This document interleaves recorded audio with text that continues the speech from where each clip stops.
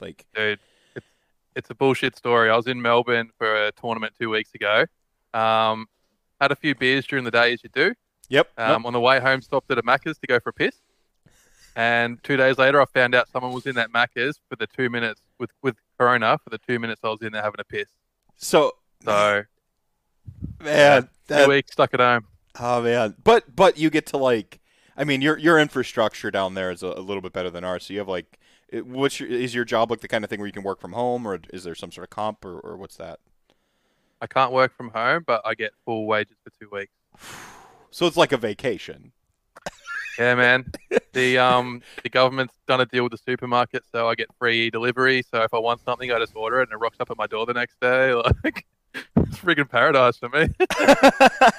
Living the dream. So you've had nothing but time to like watch basketball, paint, and just think about Anvil of Apotheosis. Oh, dude, pretty much like everyone's getting sick of me in the chat because I'm literally like on the chat all day because I got fucking nothing else to do. Oh man. Nah, it's been awesome. So and you're part of actual measured gaming proper and like the podcast I haven't listened to it in so long. I used to, and then it last year happened. I'm just like, Oh, oh. that podcast is dead anyway, man. So you're not the guy that runs it. It's like his project, and he's just had a kid, so he's put it on hiatus for Hmm. a year or something. So I just saw a battle report show up on my YouTube though. So, uh-oh. yeah, that'll be from Rocky. He's a Canberra dude. So Yeah. he's like a so Measured is a bit weird. Like it's based in Bendigo, but there's members from like all over Victoria. A couple from in Queensland, which is way up. So Huh. it's a weird club. It sort of takes in anyone, which I really like. So but yeah, Rocky's not around Measured in Bendigo. He's probably good 5, 6 hours away, but Wow. he's still part of the club. Yeah, still gets involved. So Yeah, right on. Right on. I see Chat Gang is showing up. But we haven't gotten to talk about basketball yet for a cold open. So you must be pretty happy, dude. who do you want in the finals? Who do you want in the finals? Oh, obviously I'm going to say the Suns. They've been a Suns tragic now for quite a while. Really? But I thought we'd win one game this series, so I'm already pretty stoked. Obviously, I want to win the series, but Let's go. it's all gravy for me. Who I want? I don't know. Like I would have said that. Yeah, definitely the Bucks. Like fuck the Nets. Like let's be honest, the finals is basically the next series. Whoever wins that, Right? he's got to win it all, surely. Yeah, I mean it's whoever comes out between the Bucks and the Nets, I think is got it pretty well locked up. Um, there we go. See, the Bucks are a small market team, and so I have this mentality when it comes to like small market or something like the Suns that's been like out of, kind of contention for a little bit. Is you view the postseason as bonus when you're small market because it's you don't often have the money or the city to attract the talent, you know, the way the bigger teams do. So you just kind of got to view it all like happy to watch the season, and then when you get to that postseason, or maybe that's just how I've been coping with very very disappointing postseasons out of my team for the last 4 years. Oh, Um, dude. But then it's crazy how fast it switches because then once you get a good team, then you almost expect to win, and then when you don't, you get sad. So it's almost like you can't enjoy it either way. well, It's a bit depressing. well, that's the thing. That's exactly how it is with the Packers. Is like every year you're like, "Grr!" Like, come on, just make the Super Bowl, and then they keep getting knocked out earlier, and it's starting to happen with the Bucks. But I love. I don't know if I'm more competitive with football in terms of like my cheering interest because culturally speaking, being from the state I'm from, it's all Packers all the time. Like there's this isn't a joke. If you have like a wedding to go to or church, Packer gear if the Packers play on Sunday or play that day is considered formal attire. This is not Yeah, it's a long man. like you get a pass. Like if you're in Packer stuff in like Wisconsin for like whatever it is, and like no one judges you, it's really really funny. So like culturally speaking, there's that like really sort of winsome attitude. With the Bucks, it's like I've always pretty much been a Bucks fan just because I'm a homer. Like I like the home teams wherever I happen to geographically be positioned. But with the Bucks, like they started to get good, and I'm like, oh no, I don't want to like take it too seriously the way I do Packers because I love just watching basketball. Mhm. I might not even know who the players are, and I'll still like, oh, sick dunk. Like it's just the like spectacle of basketball where you actually can have like one superstar just absolutely obliterate on the court, which really doesn't happen in other sports where you like yeah, your quarterback can be really good, but you can still lose games with the best quarterback in the league. If you have the superstar, you don't often lose games, right? With basketball. Or certainly I don't know if you caught the Portland Denver game yesterday, man, or the day before, but Dame Lillard, bro. I thought I was watching NBA Jam. That dude, like, you're right. You can just get right behind him. It was so good. Mm-hmm, mm-hmm. Um, G Dad, ooh, Anvil Apotheosis. See, no, welcome to episode 96 of Rantcast. We're talking all about the NBA playoffs and finals here. no, I'll do the yeah. real. I'll do the real intro. Welcome, welcome, chat gang. I'm of course the magical Mr. Mephisto. This is episode 96 of AOS Rantcast. I'm joined tonight by Joel from Measured Wargaming, Joel Prime, if by my measure, right? I like it. And I've got dogs going off right now, rooting a perfectly good intro. We're going to be talking about Measured Wargaming tonight, but we're going to be talking about Anvil of Apotheosis. We haven't really done a deep dive. Thank you, Mochi. Thank you so much. That's my corgi.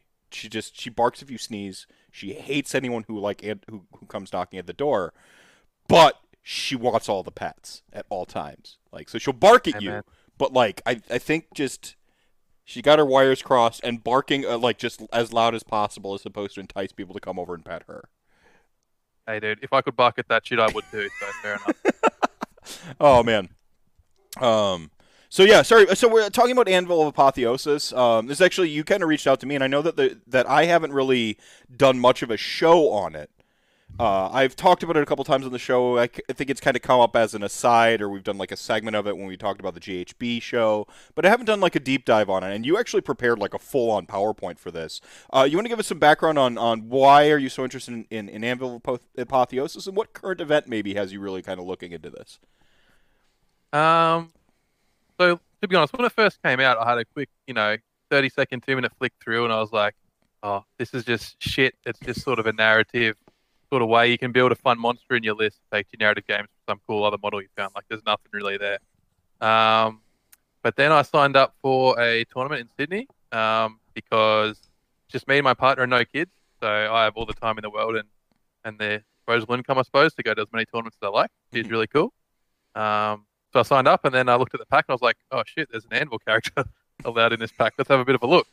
So I started digging in, and when you really have a bit of a deep dive and start to think about what you can do and putting it inside armies, there's actually some really sort of mental things you can do there. And, it's been so much fun. Like, I've probably made 60, 70 Anvil characters the last month, just thinking the best combinations, what wacky, crazy shit can you do. So, yeah, actually, big props to G-Dubs. It's actually really cool. There's a lot there. Well, from what I hear, it was actually like sort of the passion project of one of the writers. Like, they were just like obsessed with this idea.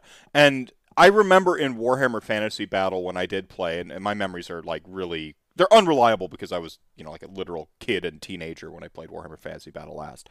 But I remember, like, I seem to remember building like a murder vampire to like march with my like skeletons or whatever, and like try to duel people with this like murder vampire that I had in there, just like kind of hiding out. And I remember like, buying like the little distinct artifacts and like going through and like sort of building it. And this kind of harkens a little bit back to that, if I'm not mistaken. Like, but in a very sort of AOS-y way. Now, we're going to be talking tonight from a competitive viewpoint.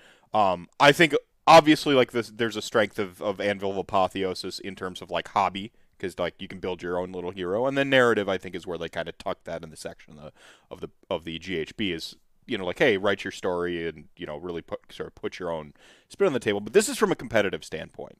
So I would consider myself Team Anvil. Like I consider myself team AOA. Like I'm a fan. Like I like it. I don't know where it fits in competitive play. I feel like it maybe doesn't fit there without like some curating, because there's some stuff in there that like I'm like, hey, I don't know if this should fly, or like a minimum points for an Anvil of Apotheosis hero is an idea I've heard spit around. So like you, that would be a great change, actually. Yeah. Like buying some of those like 60-point buff like characters is just like, ooh, like I don't know about that, but Well, you'll see in my slides. I prepared a few heroes. I could have gone overboard and literally made like 30 heroes, but I kept it to three. But you'll see a few examples there. Yeah, like those cheap little heroes. The So corn one's a big one for me. You can do some really nutty stuff. yeah, so I've actually pulled up the slide that Chat Gang got up here. I don't know if you're watching Twitch or anything, but I've got what is Anvil of Apotheosis and why are we talking about it? So I think that's pretty straightforward. What is Anvil of Apotheosis in case people aren't totally familiar? We've kind of talked about it a little bit, but we haven't said what exactly it is, and why now? Why are we talking about this? Cool. So Anvil of Apotheosis. I'm just going to tell you, I don't have Twitch open, so I can't read chat and talk to you at the same time. It won't end well. But Anvil of Apotheosis is basically build your own hero. You're given a certain points limit, so you can make two different heroes. One's 20 points, one's 40 points. Basically, you spend those points. They give you predetermined values for everything. The discussion of itself. I wonder if that's how GW make their heroes table, but another discussion. But basically, you spend your points. So yeah. Just as a quick aside, I don't know GW's system, and I don't really fully pretend to, but I did have some design side experience with Dungeons and Dragons and some other stuff. With Dungeons and Dragons, there is essentially a class point allocation, and they rate certain abilities. Like, okay, if you get like class N races, kind of like this, is like just sort of esoterically, they're like, this is, if it has flying, that's like two of your racial buy in. If you have spell casting, that's five of your, and just so on and so forth. So there is a system to that with Wizards of the Coast. I wouldn't be surprised if there's something like this with Games Workshop. It's probably not a 1-to-1 with what we see in Anvil of Apotheosis, but I'd almost be certain there is, at least in the initial sort of development. What it ends up pointed as probably comes a little bit from like some R&D other side of stuff, but there is sort of like, there's got to be. I would think. I guess like probably the takeaway I'd take from it is not necessarily the exact value, but how they value things.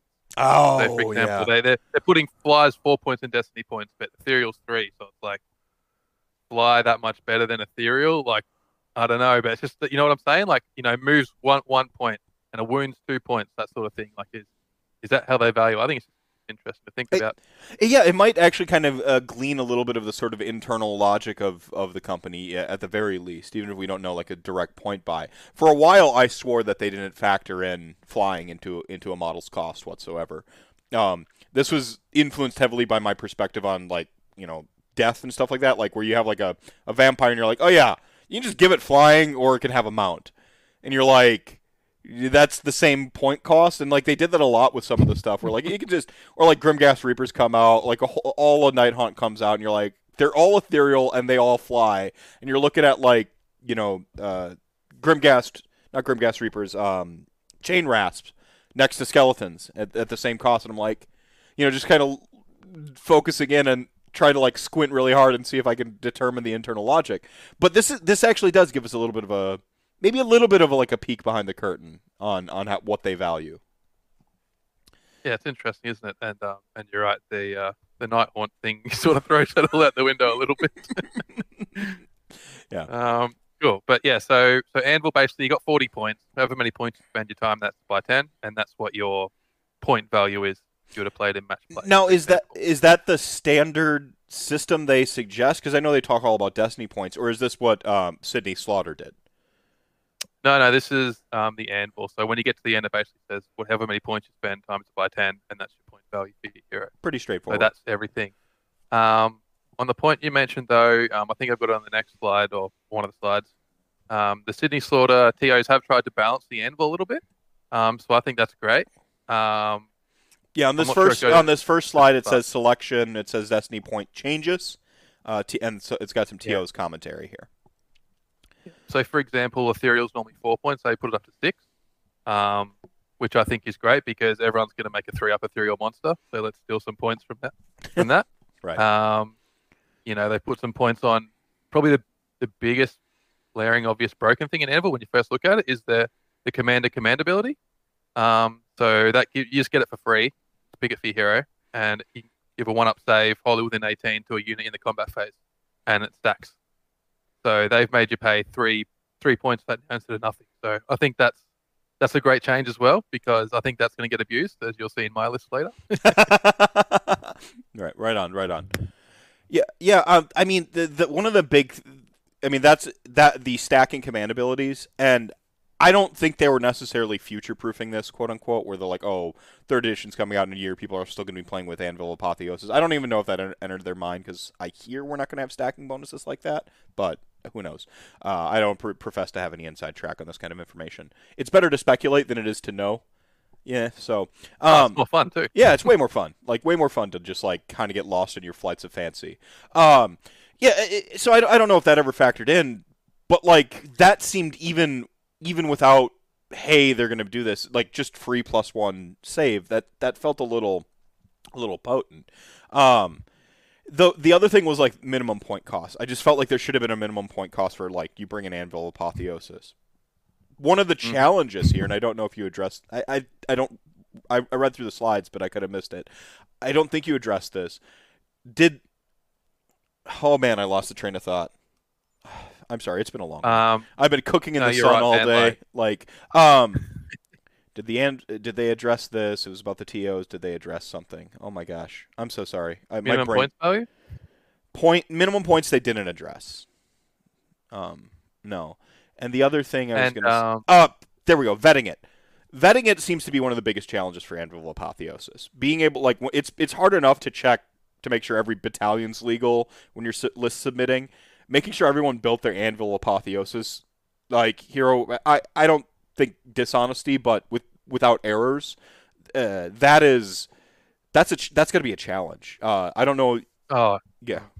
I'm not jealous of the TOs for that one there. Yeah. It's a big week of work to get that checked. But look, he's a pretty smart cookie. He's the guy running it, and I'm sure he'll be all over it. So I'm not really worried about that actually. Yeah, right on. Yeah, normally like yeah, that's a big job, and you can bring two Anvil heroes in each list, so it's doubling your work again. So yeah, so now you got to check the lists. Usually battalions is a big sticking point. Check the lists, check and then check 2 Anvil. So you're allowed up to 2. Are you told to bring 2? How was that determined?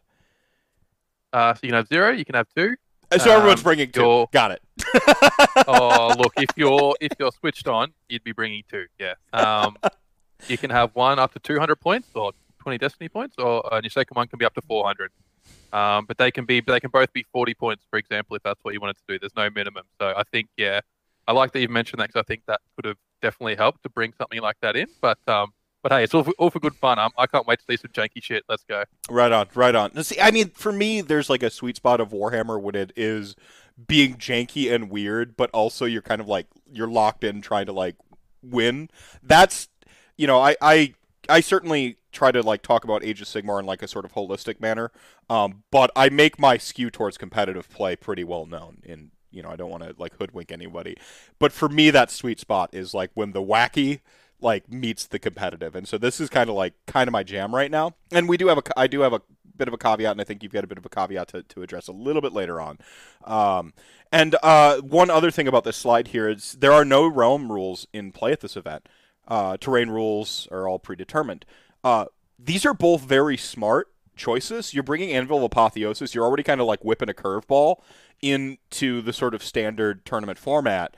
You're removing one layer of randomness, essentially with realms, and then you're sort of dictating or normalizing the terrain rules. I think this is very smart, by the way. If you're going to throw Anvil Apotheosis into a pack, I think it's important to kind of like curtail or to sort of strain out some of the other wackiness, because like now you're getting into like systems that are never intended to interact, or What a layers to build on top is.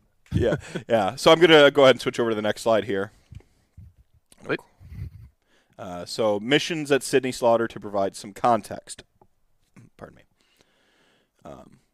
So most missions have limited points available. Do you have your own slide show up, or I'll just read through these real quick and we'll talk about it? Oh, whichever works for you, man. I can open it up as well if you want. I'll just read through it. I don't want the upside down internet to get mad at us.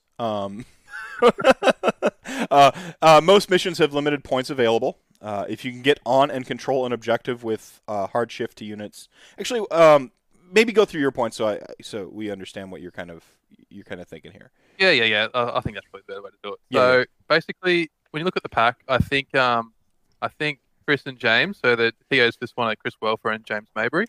Two wonderful fellas, and Chris does really well in events too. I'm sure he's won a couple, so they know what they're doing basically.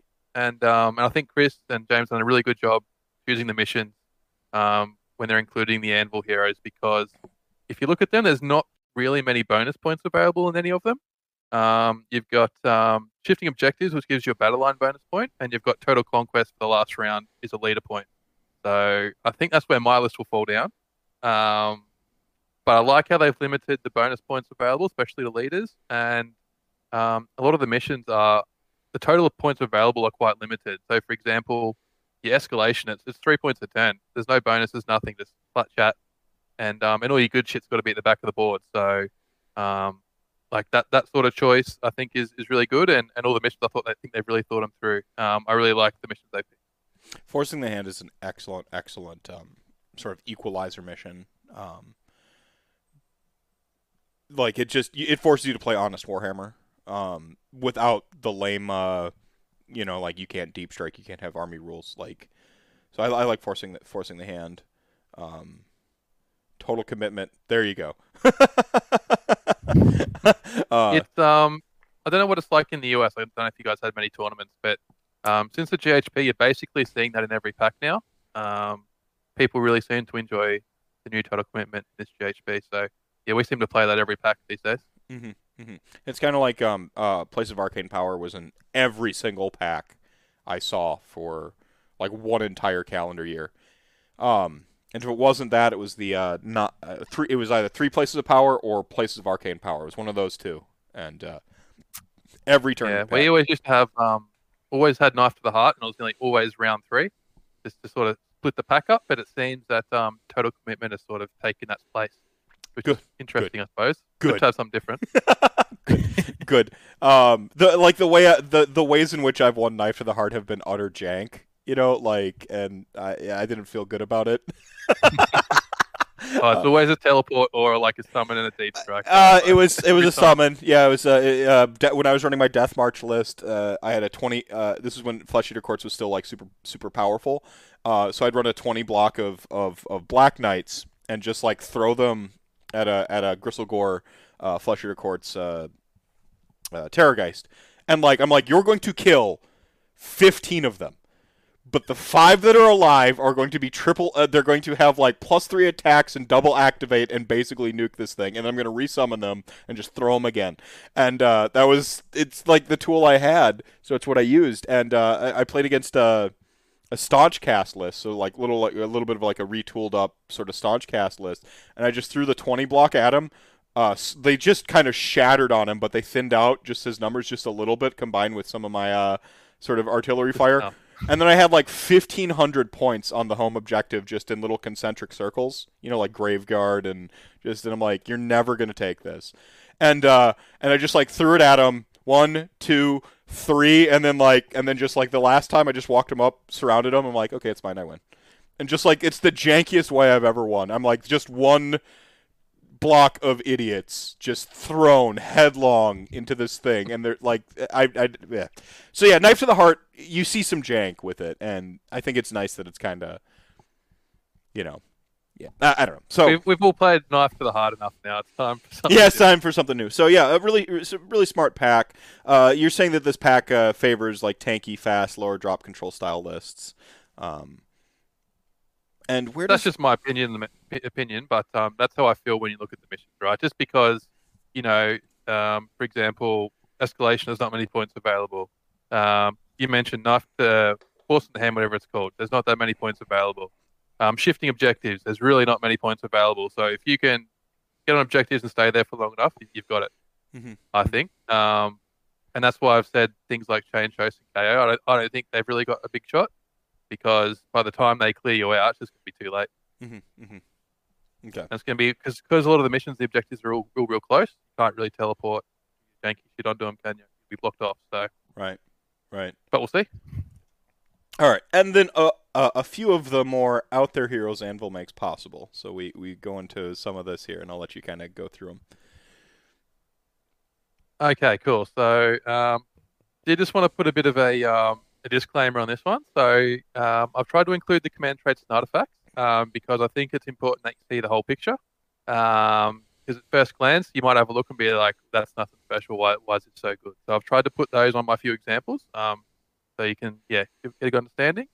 I haven't put everything up here, and I'm sure I've missed some. So if you thought of something or you've seen something crazy, like get on Twitter or whatever, send it to me. I'd love to see it because yeah, I love janky shit, and it doesn't get much more janky than this shit, does it? So I'm all aboard. Send it to me. Fantastic. Yeah, cool. Yep, and like I said, or we've said, this is sort of the last tournament for AOS 2 for us over here. There's a few little ones, but the last big one, obviously with the new edition coming out, hopefully in a month or less. I think it's an awesome way to send it off. Let's bring out all our jank. Let's have a bit of fun. Let's make our own heroes and have at it. Like, I don't think we should all be it's the last tournament. Who wants to come in and try and smash people with the filthiest list? I don't think it's the time or the place for that now. So let's have some fun. Yeah, and we've kind of had. I know it's been a little bit different down there, but up here we kind of had like a year that never happened for tournaments. You know, like a lot of our events. I know everywhere in the world sort of shut down in various degrees, but I remember seeing like Australia's like having a couple of us who were like, what? And just like, what? They still, so this last year of all years, I think, is one of those where like you need to achieve ultimate catharsis. And how do we achieve ultimate catharsis with games? Being bonkers, right? Like just go over the top. And I agree with you. A great way to send off 2.0. Who knows if Anvil of Apotheosis will come back? Let's get a hurrah in, right? Like, I have hopes personally that we see some version of this in 3.0. I'm seeing what's going on with the monsters, and I'm just like, like like my inner Timmy doesn't come out very often, but I'm like over the moon excited for some of the changes I'm seeing in 3.0 come through with like the teasers today. My big stabbers in the cupboard are they're jiggling around excitedly. Just like you hear the cupboard just rattling every now and then. Ooh, did somebody say monsters? Ooh. Right.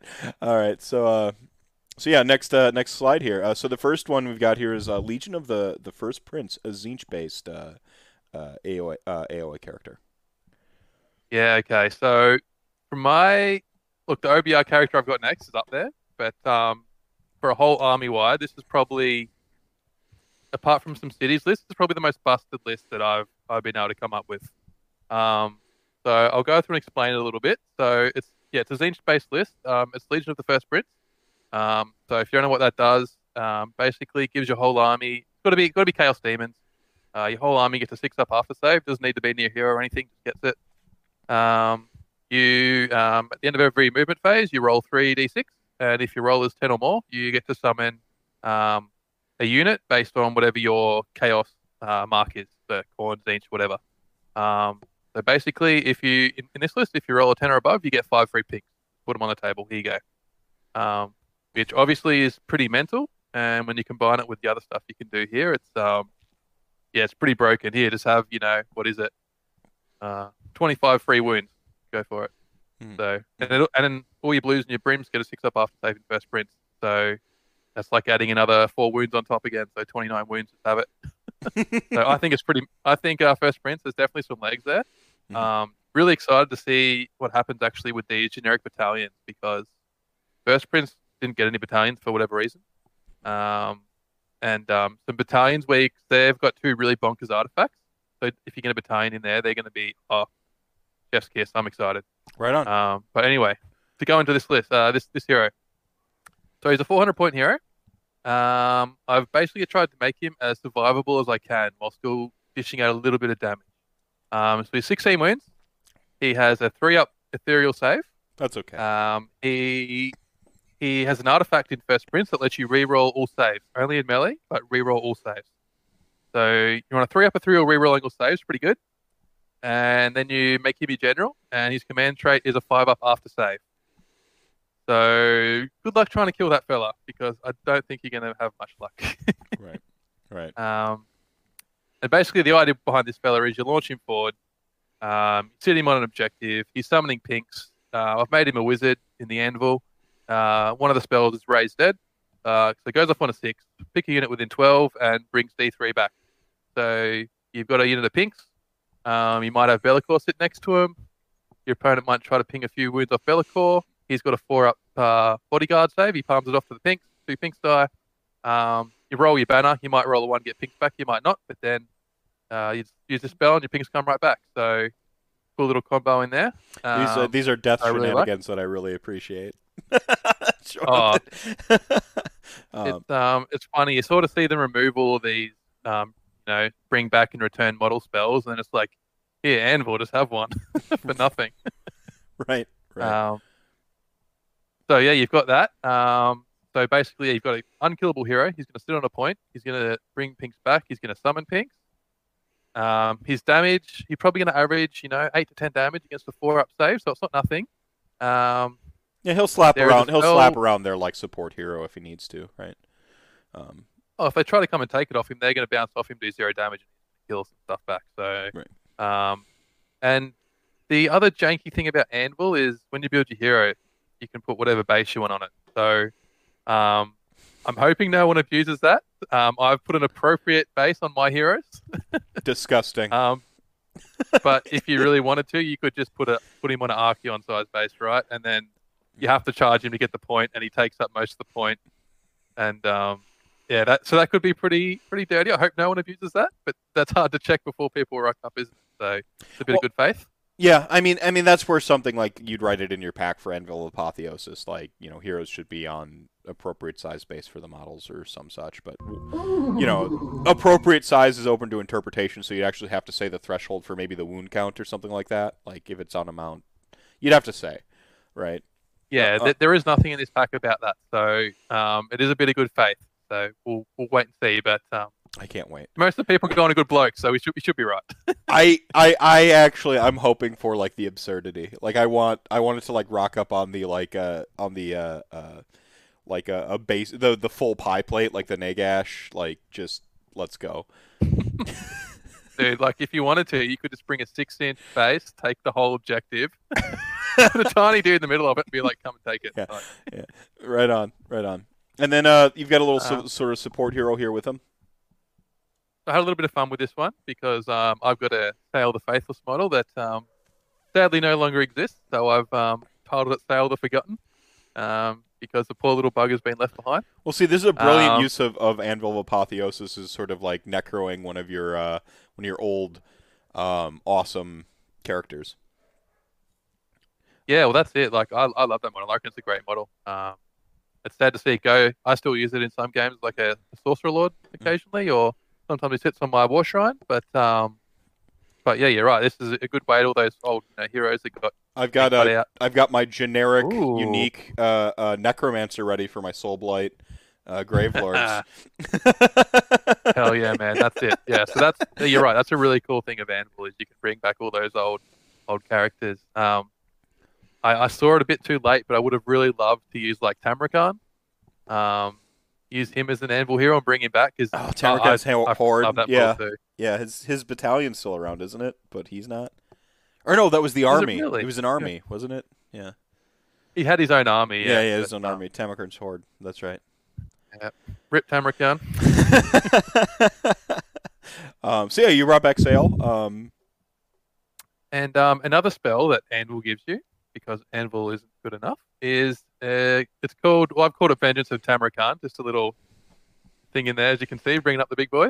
I can't remember what its generic name is, but anyway, what it does is off on a 7, unit within 12, D3 mortal wounds, and neg1 to save rolls. So in First Prince, I think, especially when you've got pink horrors that are putting out, a unit of 10 pinks is 30 shots and 4s and 4s if they get their spell. And if you take a neg1 off their save, that sort of thing is really going to start to add up, isn't it? So this is the kind of spell I would love to see just around in the game. Now, Grashrak has something similar to this, right?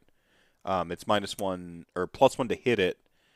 I don't remember if it does the D3 mortals though. I love stuff like this. Like I think like especially since we're kind of moving into like a new design space with not stacking buffs and debuffs, having like buffs or debuffs on a spell and then like having it do just that one extra sort of thing, like whether it's mortals or like if you zap something for some damage and then you get a bonus movement, or I really like the design space of stuff like this. This is something where I'm like, I would love this to be a lore spell in pick a battle tome. Yeah, but it's good. It's really good. Yeah. And you think, oh, it's a 12-inch cast on a 7. That's hard to cast. Mhm. That's when you can start to build the list around it. And how can we make that better? So and for your point, this guy's 50 points. He's 50 points. He can do the summon thing, so he can summon 5 pinks. He can heal things. He's got this spell. And when we build a list around it, like for 50 points, it's pretty mental. Yeah. So this is an example of something I might run. Obviously you got to put Be'lakor in. You put a Kairos in. So then you're going to add some more control. You're going to add some ranged firepower. So you've obviously got your 6 mortal wound spell. You chuck your portals in. That's got a big range. Another really cool thing about Kairos that I don't see people use enough is he can cast spells with friendly wizards around him. So Kairos could cast this. A 7 to cast, obviously, half the time it goes off. But when you've got Kairos rolling it with his Master of Magic ability, then it becomes a lot more reliable, doesn't it, if you really need that neg 1 to save. That's right. That's right. Really. The next thing I'd probably throw in would be like a Blue Scribes. So then Kairos is re-rolling all his spells. This fella can re-roll his spell. The big Anvil hero that I talked about, he can re-roll his spell. So now you're really starting to get some gas going, right? And if you want to go full Hero Hammer, I'd chuck in a Change Caster, maybe a Balewind as well. So you've got your D6 Mortal Wound spell off him, get up to 24 on the Balewind. And if you cast a 9+, he gets to cast another spell. So you're really starting to stack it up there. And you're just playing like an old school board control attrition army that's just, it's going to stick. And I like that. I secretly... sort of... go ahead. Oh, it's just what I've leaned into because of the pack. So most of my lists have been and heroes have been built in this way just because of the pack. Yeah, right on.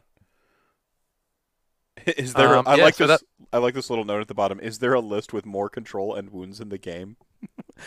A philosophical question to people. Well, if you think about it, you're going to put probably two units of pinks, maybe throw some plague bearers in there, just to surround your backfield hero, and there's so much healing and summoning in this as well. Mm-hmm. On top of Be'lakor, shutting someone down for a turn.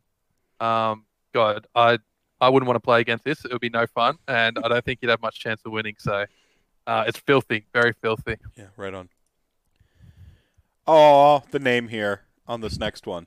The Mephisto Special.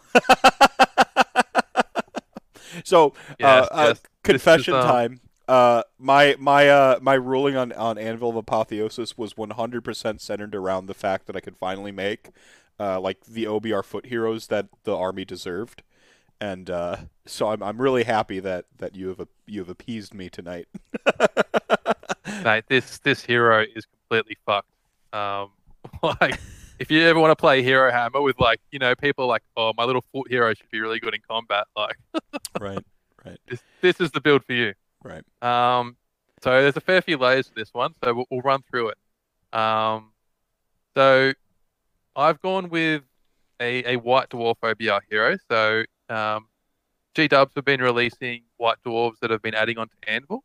One of the big problems, I guess, with original Anvil is a lot of characters or heroes are missing the keywords the army needs to really be able to use them, which I'll touch on in more depth later. But basically, yeah, it killed a lot of armies being really able to use Anvil. So I think they've tried to fix that with White Dwarf. So about 2 months ago, I think they put a White Dwarf out where they allowed you to build FAQ heroes and OBR heroes in it with the right keywords you need. And the TOs have allowed all the Anvil White Dwarfs in this tournament too. It's really cool. So that's where I've gone. So if you see some things on here that don't make any sense, it's because they're probably from the White Dwarf with their OBR Anvil in it. So let's go through it. So you've got a Liege Cavalos. I've put him up on a tiny little mount because you get a cool bonus you'll see later on from that. I've put it inside Nal Myriad for one very specific reason, and that would be this artifact. So I think before we go into it, we need to run over this artifact. The weapon, right? The Baleful Blade. Yeah. Okay. So how this works, pick one of the bearer's melee weapons. Do not make save rolls for attacks made with that weapon. And wounds inflicted by that weapon cannot be negated when they are allocated to a model.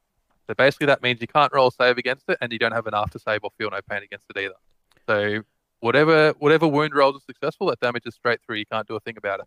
So what's great about Um, this artifact is you look at it and you look at the Ossiarch Bone Reaper's battle tome and then you look at your hero selections and you go, "Aw." yep. So you've Yep. fixed You get very that. sad. So you've fixed that. Oh, have I fixed that? So let's run through this. So one of the new things in this White Dwarf is you can give it a Netherite Spear, and you can pay double points for the weapon, and you get double the attacks. So it starts at 3 attacks. That gets us up to 6 attacks now.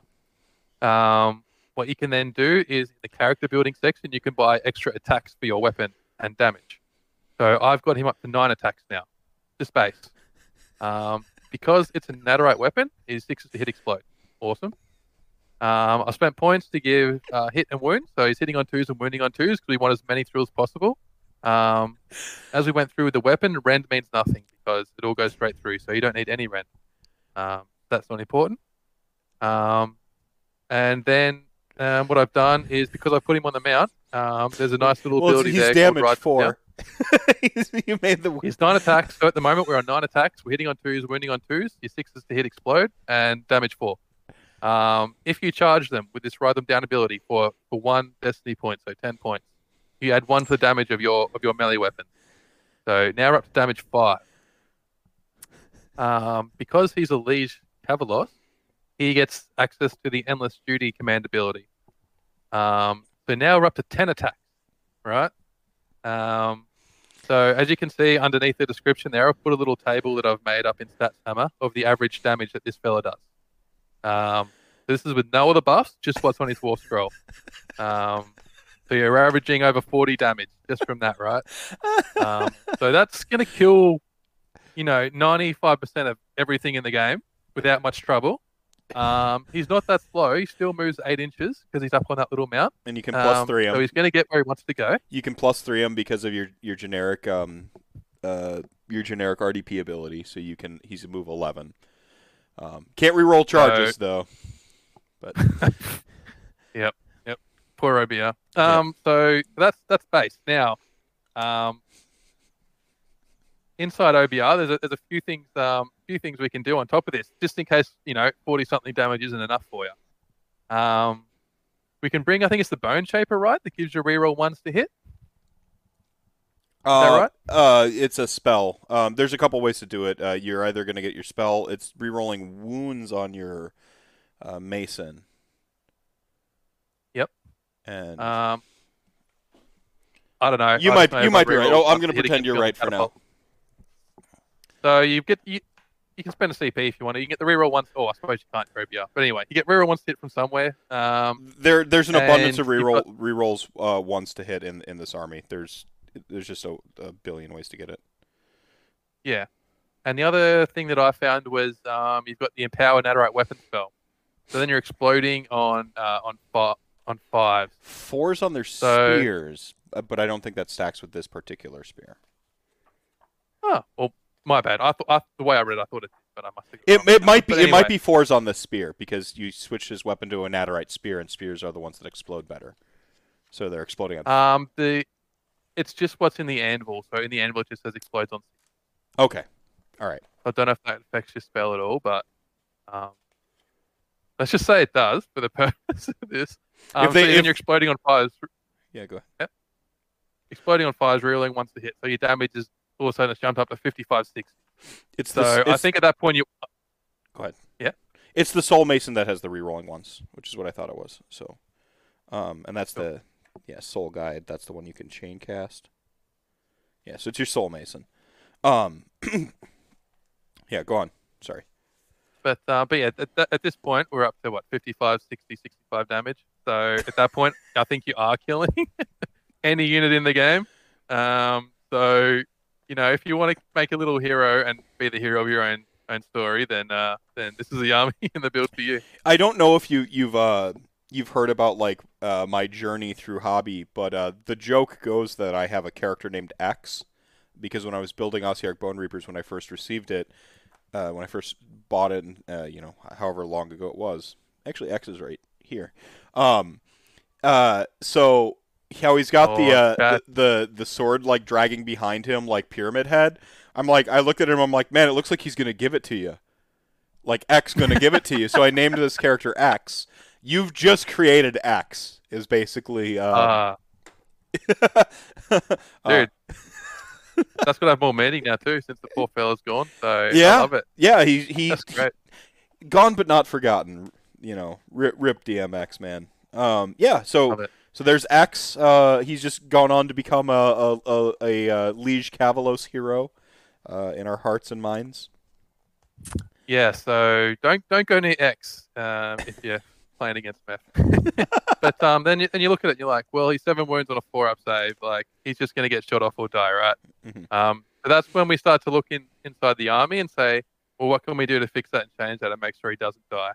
And OBR have some pretty bonkers stuff to do that. So as you can see here, there's a unit inside the OBR battle tome called a Mortis Guard. And basically they're just a bodyguard, kind of like Saurus Guard you've probably seen in Seraphon. Whenever he's going to take a wound on a 2-up before you give it to him, you can give it to the bodyguard instead. So yeah, you start palming those wounds off, keep them near him. They've got an 8-inch move, I'm pretty sure. Or is it 5 and then you make it 8? I can't remember. But they're going to run. They're not that good in combat, so you're just going to run them and keep them up with him, so they keep the shrug. And they're just going to eat anything that tries to kill him, basically. So that's where you're getting your survivability from. He's getting close to immortal, I reckon. Obviously, you've got one of your soul dudes heals 3 wounds a turn, so you can do that. The build that I like, that I would take this in, is take a shitload of Mortek around it with a Harvester. So if it's close enough to your Harvester, then you can just, whenever your Mortek die, you can heal up the hero instead if he's getting close to death, if you like. And the other thing is I really like the Immortus Guard Battalion. So what that is 2 units of Immortus Guard, a unit of Morghast Archive, which are your tax, obviously. And for 80 points, what it gives you is when that wound is passed off to the Immortus Guard, on a 5-up, it's just completely negated and gone instead of going to them. So that's adding quite a lot of survivability as well to your Immortus Guards, so they can hang around a bit longer and keep topping your hero up. So I really like that little build in there too. We've got the Archai aren't, like, obviously they're not great, but they're not terrible. So they're still going to do a job for you. I believe they're Ren 2 if you throw the spears on them, they're the halberds on them, they're Ren 2. Like you can just, they become a missile. That's how I've always played Morghast, is like they're just a missile. You point at something and you send them at it, and then you've got they're fast enough. I think they might be flying 10. It's been a while since I've run them. I think they're flying 10. So like Harbingers are better because they've got that 3d6 charge, but Archai, you point at the problem derpy like battle line someplace that your opponent's not super protecting. They're going to take it out, right? So they're you can get their points back if you're smart with them, and that's really the best you can hope for. I just don't like units that are that swingy. Like they're like 2 attacks and like 3 or 4 damage. It's like you miss, you roll 1 hit, and then the wound roll, it's like a 2 and you roll a 1, and you're like, oh fuck. Yeah, I mean if you're bringing the Screaming Skulls, you can get them a +1 to hit though. So and you're chain gunning the Soul Masons, re-rolling ones. So they're re-rolling ones with a +1 to hit, because the Soul Mason has the ability it can cast a spell, you roll, and then you can get multiple casts of it. So you can, you're gonna give it to X because X is gonna give it to you. You're gonna give it to your Archai, and then you're gonna give it to your like fatty block of Mortek Guard or whatever you're bringing. Yeah. So obviously you can make them more okay then. The other thing the battalion gives the Archai as well is they also get the bodyguard shrug the Immortus have. So if worst comes to worst, you can just use it to soak wounds for X. Yeah, cool. No, I love this. This is this is great. I missed this in the White Dwarf, I suppose. And so now X actually exists forever. I'm gonna model X now. So then you say, okay, cool. I can shrug wounds off, but the occasional wound's still going to get through. Or spells. What's he going to do about spells? So that's when he's inside Nal Myriad. We just get these sweet spell rules for no reason. So basically, what Nal Myriad gives you is when you're affected by a spell or on a spell on a 5-up, doesn't happen. For a command point or a relentless discipline point, on a 2-up. So who's going to be throwing spells at this guy when on a 2-up it just doesn't happen. So you get as close as you can get to spell immunity there. And the command trait in Null Myriad is neg 1 to hit melee. So he's killing anything and he's really not dying. So if you want to play Hero Hammer, like this is, it'd probably just be a lot of fun to play. Yeah, no, I see. I don't know where Hero Hammer got the negative connotation it did, but I miss it a little bit. Like I'm like, I like monster trucks and heroes. Like I want to play yeah, man. I want to play with monster trucks and heroes and bodies intrinsically have value as bodies for capturing. So to me, they don't need to be super aggressive in terms of everything else, which is like the opposite of what has happened. Like we look for like the highest quality of body to buff up and just throw in because then they have their intrinsic value of board control and capturing and bring back Hero Hammer, man. Give me monster trucks, monsters, and give me like heroes that will smite those monsters and just smash them into each other while I make like explosion noises with my mouth. Like that's beautiful. That's what I want. That's what I love. That's what I'm happiest. Like I do as an MTG. I'm a control player, so I do like control. But control is honestly part of it's just a mindset. How do you view the game? You view it in terms of resources and the board control, right? Like it's a part of it's that like everything becomes control with a certain mindset. I like to use this analogy in Magic the Gathering that people don't realize is like, would you tap a character, to get them to attack you? Now you start thinking about control, right? Like now you're getting them to tap out. Like control's a mindset, man. Like dude, did you ever play Hearthstone? I did briefly. I didn't like the sort of pay to win aspects of it later on. Like if you weren't, you missed a season, it started to feel like you had to pay to get back into the season, and I hated that. But yeah, I played it from the start, and that's sort of when I stopped playing. When that happened, but I was a big control player in Hearthstone, so I'm right there with you, man. Yeah. It's definitely how I think too. I love it. Yeah. And Warhammer's all about monsters. Like what are you're doing it wrong if you're not playing with the monsters. Like that's the most fun thing in the game. Every list I run has a monster. Yeah. My whole aim is to make monsters as good as possible. So most lists I run have Archaon in it, and just make that dude as good as he can be and go fuck shit up. So it's a bit of a shame, like you said. I think a lot of the way the rules for AOS2 are written really don't favor them. Mm-hmm. That's why you see what you said, big blobs of shit getting buffed up with support heroes and sent forward because the rules are written in a way that's the best thing. 3.0 the rules preview today was go on. No, finish your point. I think this is where you were going. I just cut you off. Oh yeah, I was just saying. Obviously the rules preview today is interesting. I'm a little bit concerned that it's going to add a lot of bloat and some people and some armies have already struggled to finish games in time. So I'm a little bit concerned there.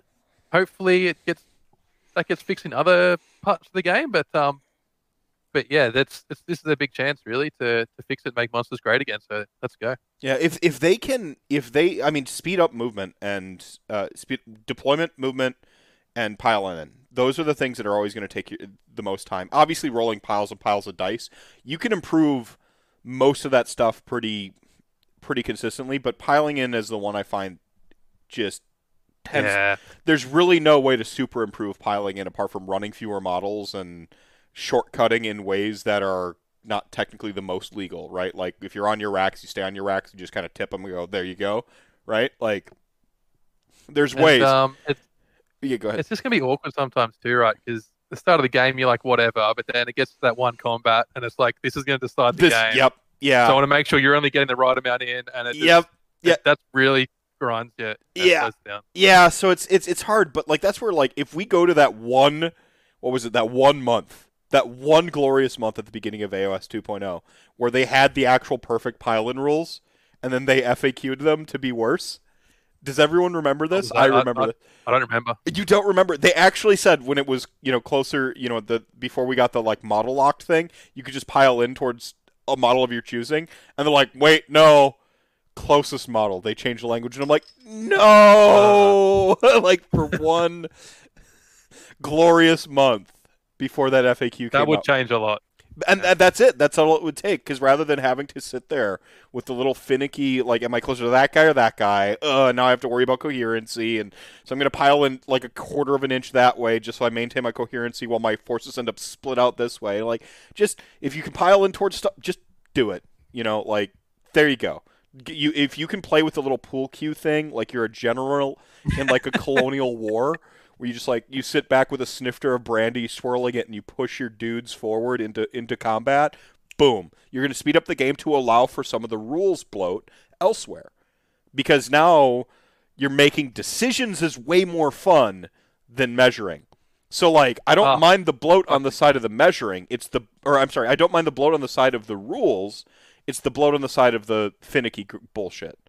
Like, get rid of. I'm just thinking in my head. There's that one guy. He's got two decisions to make. He can go one way or the other, and he sits there for 5 minutes going, oh no, Now he's got 4 decisions. Now it's like, oh shit. Now what am I gonna? Yeah, I suppose. I guess you do get some decision bloat there too. But my point stands. Dang it! I think monster actions are cool, dude. So I'm. Oh yeah, as long as they can keep control game time elsewhere, I guess. And right. I'm all for it. Right. I'm just gonna, I feel sorry for those poor armies. Probably like you as an OBR player, you really need to get to that turn 5 to win the game. Mm-hmm. So as long as we can get to that turn 5, we're good. Yeah, 100%, 100%. So I love this hero. This hero is great. I'm gonna say objectively, this is the best hero in Warhammer. If this guy exists in the game, bro, like imagine the rage. Like, what is this? Fucking Gotrek 2.0. But he can get there with the 8, sometimes 11. You mean that you're talking about sometimes turn 1 with aggressive deployments on both sides, but turn 2 you're in the game, right? Instead of turn 3, which is sort of like the pivotal turn. You're already, you've taken a piece off. You can move to take a second piece off. So. Well, if you think most missions these days are 18 inches, aren't you? So yeah, you're probably putting him on the line and putting bodyguards next to him, so you're 7 away. Yeah. You're laughing most half the time you're there. Let's go. Right. So your list and 2 Anvil heroes. So I like that you're throwing this out here. There's some stakes too. So like I feel like you're kind of calling your shot Babe Ruth style with the this is my list. Let's go. Oh, look, mate. I've done pretty well for myself in this season of Masters. So there's really nothing left for me to play for. Basically, I'm just here for a good time, and to play my Bone Splitters because I've never pulled them out.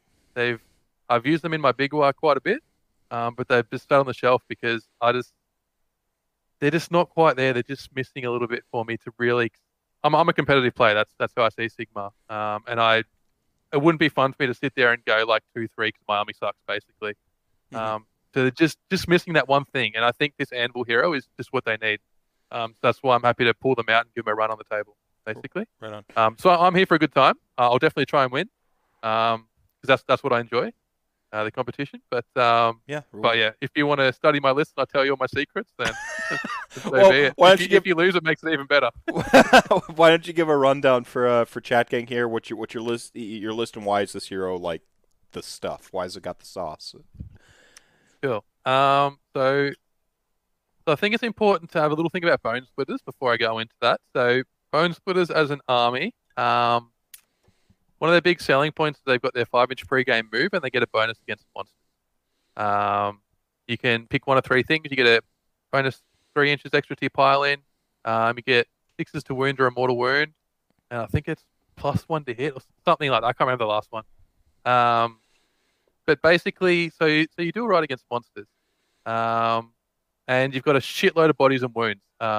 They've probably, I think they're the 2nd or 3rd cheapest wound to points ratio in the game on their Savage Orcs. So you've got the bodies, you've got the wounds, you've got the bonuses. They're really lacking damage or that real big hammer. They're deceptively quick too. I've had games as Bone Reapers against them where like it's with enough objectives on the table. It's just a washing machine in a circle, and I can barely catch them, and it's often too late. If like you said, like we need turn 5 to win with OBR. OBR is basically, it's just no tricks, just fists. Like it is fundamentals. You set a plan in motion, you execute, and if you execute well and get the time to really like see it come to fruition, you win games. Like that's one of the things I love about OBR. But like a cagey player on an army with a proper built list of Bone Splitters on the wrong battle plan, you almost can't beat them. If you're not bringing catapults, if you're bringing catapults, it's a different story. But Fuck catapults, man. the big asterisk. But yeah. So yeah. Bone splitters also have some deceptive speed. I think it's that pre-move, but then they also kind of churn around the table. They've got a couple good spells where they just like. Oh, they've probably got the best. I think the best movement spell in the game, in my opinion. If you don't know, it's Breath of Gorkamorka. Goes off on a 6. It's successful. Pick a unit wholly within 24 inches, so it's very generous on the range. And that unit can double move and fly. If you roll doubles on the dice, so 2 5s, it's triple move and fly. So I normally run Big Wire. That's the list I've run the most in the game. I love it. There's so much you can do there. I love my orcs. But basically, there's been games where I've got that triple on the Rogue Idol, and you've got a ability called Mighty Destroyers, which gives you a hero phase move. So he goes from 10 to 30 inches, and he flies. So basically, he can cover 60 inches of the table in a turn. So you could basically go for the touchdown if you wanted to. You could go the whole length of the table. So when people see that triple on the dice on the Rogue Idol, yeah, you can see the terror on their faces, man. It's a lot of fun. Oh yeah. I've seen it directly myself. Oh, you know. I remember a specific game I was playing at SAGT a couple of years back against a guy called Michael Clark, and he thought he'd hidden his Iron Drakes well enough from me. He measured it. They're like 40-something inches away. He's not going to get there. And out comes the triple, and the Rogue Idol goes and says hello to his Iron Drakes on turn 1. So he was not very happy about that. That was my experience. I had my thin block of Mortek Guard with the. So I usually go a 20 block with the Bone Shaper, right? Which against most stuff in the heyday of Petrifex Elite, that's good. That's a grinder. It can, out efficiency most stuff. And even the Rogue Idol turned into like a little bit of a slobber knocker, but then the shooting support came in, and then but I wasn't counting on getting stuck basically in my deployment on that corner over here on a stair step deployment, and he just and just diagonaled across the table. He did he Yeah, fit boy. the just pew. I'm like, all right, man. I'm not even mad at that point. I'm just like, all right, dude. All right.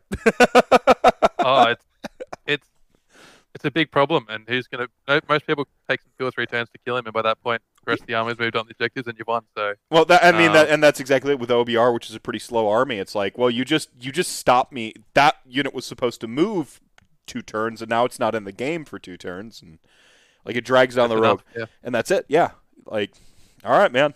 Good game. Handshake. I'm not mad. Yeah, I like the wacky though. Bring it on. Oh, well, this is a weird list. I'm sure most people would have seen something like this or played even Bone Splitters anyway. So we'll give it a good rundown. So speaking of, I think this Bone Splitters was missing a big sort of survivable hammer. He's a bit of a hammer. He doesn't hit super hard, but this list isn't about damage. It doesn't need damage. But I think the Rogue Idol, it's just not quite there anymore, especially not in Big War when you're not chucking the War China in. He really needs that +1 damage to really be scary enough for people to have to worry about. And getting on the 2s and 2s as well really changes that Rogue Idol. So I think in Bone Splitters, it's just not quite good enough for its points. A bit too much. And the big stabbers in this meta, you can't run stabbers. They disappear. And that's a big chunk of your points, and your whole army's built around buffing them. And they go on turn 1, and then your army falls apart. So, unfortunately, they're waiting in the cupboard for 3.0. So I think this Anvil hero is exactly what a Bone Splitters, specifically a Bone Splitters, really needs. Mm-hmm. And I'll run through why now. So, built in basically to be as survivable as possible. So I've given him 16 wounds, 3 up ethereal. There's a really sweet artifact in Bone Splitters. So Bone Splitters have a 6-up after save army wide. The paint save. There's an artifact. What's that, sorry? It's the paint save. They've got their war paint. They're 6-up. The war paint save, baby. Those naked little arse cheeks are clapping together hard enough, and so there's an artifact basically that turns that into a 4-up after save, which is obviously pretty insane. Really, really good. Especially when you're ethereal on top, he's going to die, but it's going to take a long time to get through him. Hopefully. We'll see. Right. So The idea behind this guy is some of the other stuff he's got. One of the cool little techs I found was you can make this guy. I think it's called Inspiring in Anvil. So basically, units wholly within 12 of him, they get to use his bravery instead of their own. And that's one of the big issues with Savage Orcs is shit's going to die and their bravery 5. So basically, what he's giving is just a +2 bravery because the hero base comes with 7 bravery. Just giving +2 bravery to my frontline units, so when they start to die, they're not going to run away as much. Because every guy that runs away, that's 2 wounds gone, so it hurts a bit for orcs. So I like that little bit of tech. He's just got to be. It's inside Bone Grins. Probably should have said that earlier, but Bone Grins basically the start of your charge phase. I think it's important to mention it's the start of. If you're within 12 inches of one of my units, you have to charge it, and if that charge roll is successful, you have to charge. Obviously, you can choose which unit you charge within that 12 inches if there's more than one, but you have to do the charge. So the idea behind this guy is he's my turn 1 missile. I send him as far up the board as I can, and towards your units that I want him to be tied up with, so you can't get them to where you want to go, and charges them or just runs and gets as close as he can, and then in your turn, you have to charge him, and then you're locked up with him. Sort of the plan there with him, and then that gives you enough time to get the rest of the army in the position where you need it to be. I haven't put fly on this war scroll because there's a fly spell in Bone Splitters, so that gives me enough points to put in other areas, make him more survivable, do a little bit more damage, etc. So he's still doing, I think it was, when I did the maths, it was like 12, 14 damage. Maybe leaving a little bit more, so you can't ignore him, and even shit that charges him, he's going to turn around and nearly kill them back, so he's a handy little hero. I've given him the neg 1 save spell that we talked about before. He's also got the breath spell, so that's the fly one, so he can give himself fly and get around to where he wants if he likes to. So I'm really excited to get this guy on the table. I had a model, it's called Gorthang the Swamp Master, if anyone's heard of that, by Carol Rudick Art. And I've had that sitting in my cupboard for nearly 2 years. I haven't used it. And it's such a beautiful model, and this was just a good excuse to pull it out, paint it up, and get it on the table, have a good time. So I'm really excited to get this fella on the table and see what he can do, because I think he's going to do a lot of work. I'm excited. I think that's awesome. Like I love that. Like I love the almost like the sort of collector's aspect of the models that you're bringing in with your Anvil of Apotheosis too. It's just, for me, it's chef's kiss. Like the hobby coming together, right? Yeah, well, that's it. It's a perfect excuse to show the hobby side of things as well. Outside of GW stuff, obviously their sculpts are the best, but there's some really cool stuff right else out there too. So yeah. I mean, I've got my my Punga minis for my Blood Bowl team, and I like adore them. Blood Bowl minis are pretty freaking over the top too, but Age of Sigmar is beyond reproach as far, I think, for minis right now. Oh mate, I've got so where I live, it's mostly 40k. I don't really play Sigmar outside of tournaments, and all I get all the time from my 40k mates is, "Oh, these Sigmar models are insane. It's not fair. It's so much better." So, well, it's rabbit hole number 3 for the evening, I believe. If you're playing the unofficial Rantcast drinking game, you're not. I don't condone it. Don't do that.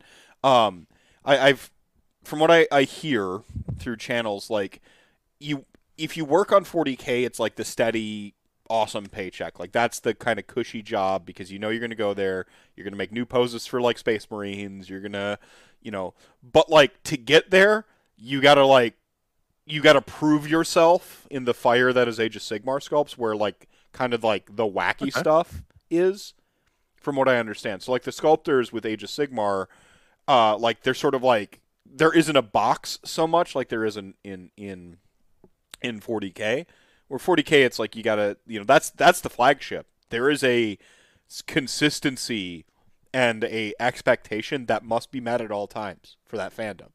You can't super push the envelope. You can't super go outside outside that box. But with Age of Sigmar, it's like some of those models, you look at them and you're like, this person was on some shit, and they went for it, and you're just like, respect, and I personally love that about Age of Sigmar, where they kind of go too far, like all the time. But it's like I said, it's fucking awesome. But It's so easy to like snip off a couple bits or bring it back down to earth a little bit, but like to even go there in the first place, like to get your own personal creative juices, like just wow, you see this thing and you're just some models are very busy, aren't they? sometimes, yeah.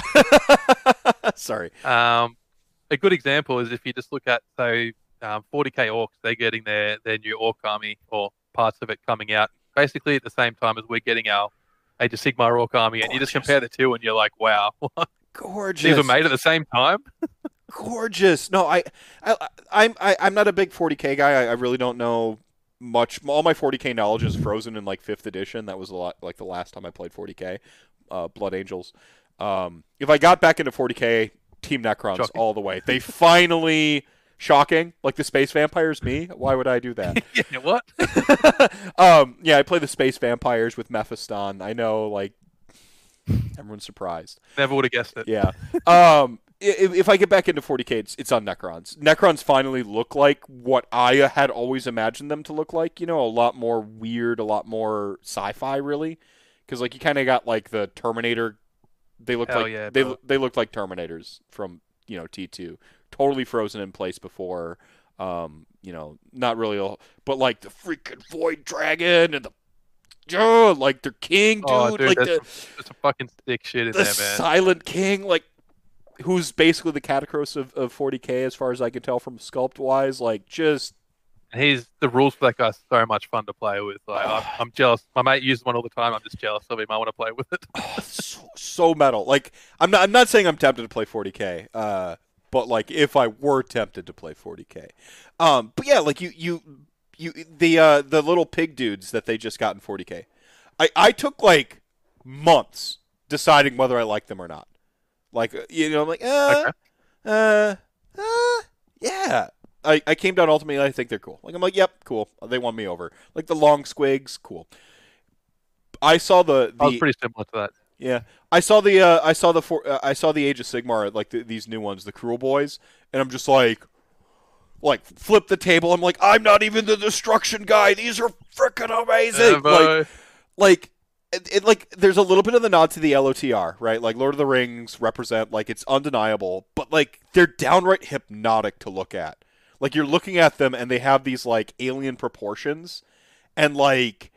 These like faces, like all the silhouettes they cut is just it's like the NBA logo. It's just the perfect silhouette, right? Or the Jumpman logo on your Jordans, where it's the perfect silhouette. Like like you see this there, and they have like freaking Master Blaster, like the orc piloting a freaking a Troggoth, like dude. Oh, when I saw that sculpt, dude, I was like, you know how. When you saw your OBR, you were like, "They made this army for me." Like that's how I feel about this army for me. Amazing. Like I'm all in. I'm so fucking pumped. That's awesome. That dude on the Troggoth is like, yeah, he's like, what the fuck is this? But I fucking want to run. And he's doing the thing where he's like, bring me closer. I want to hit them with my spear. Like he's got the like. It's so leave good. me. Like so yeah. like I said, like I'm not the destruction. I think destruction players. It's like any other, like we all sort of have our like little like magnetic pulls to our grand alliances, right? Like I like the death and the creepy vibe, and probably have some trauma there for why that all is, but like you've got like the destruction players that like have this really sort of like I think almost this like just this almost like boisterous sort of energy to them, like they just that like little bit of goofy, little bit boisterous, like we all have our thing, and like. Gloomspite almost get there. Like I think undeniably they have some like just excellent sculpts. And I'm a person who's I've run RPGs basically my entire life. I've always hated the short species. Like they're not tall, they're not important, right? Yeah, I know. Like not in reality, by the way. Like I don't discriminate against anyone for any reason. But like as a GM, I'm just like, oh, here's goblins, and like they're disposable, and I guess it's because I watch Fist of the North Star, and if you ever see it, it's just whoever's tall is the most important in the scene. I was corrupted young. Did you get like kicked in the leg by a short person when you're a kid or something? I don't know. Like I said, it doesn't like translate to reality, but in fantasy, it was just like Whatever goblins. Whatever You know the gnomes. story of Arche on how he lost in the end times, right? He got kicked in the groin by an orc. Like the massive big dude gets I mean, fucked up by kick to the nuts. good, good. Yeah, no. I mean, a wild card, right? Like like he's a strategic tactician, and when the war is all thinky and tactical, and it's just the one person who's just willing to like go for the nut shot, right? No, so I don't know, like but like Gloomspite gets it's fanatics and boingy boys and like everything with the mushrooms and stuff. I'm like, this is awesome. The trogs are fucking sick. Trogs are sick. And I'm like, that's excellent. And then like you're, oh man, I got to use some of the older sculpts, and like it kind of brings you back down to earth a little bit. But like these new orcs, it's all blast off all the time. Every they have, Dude. so that's I haven't gotten The Go ahead. the one thing that I'm not so I love hobgoblins, but the hobgoblins they've designed, I'm not all in on yet. But hopefully get them in my hands and I like them a bit more. But I like the bodies, but the armor, it just Hmm. so chaos is my main allegiance. I've got every chaos army apart from Bok. But the armor just I don't know, it's too chaosy dwarf here. It doesn't say orcs to me. So I hope when I get them in person, paint them myself, I can make them look good enough. I'm into it. So There's always a little bit of a like in person versus the teaser.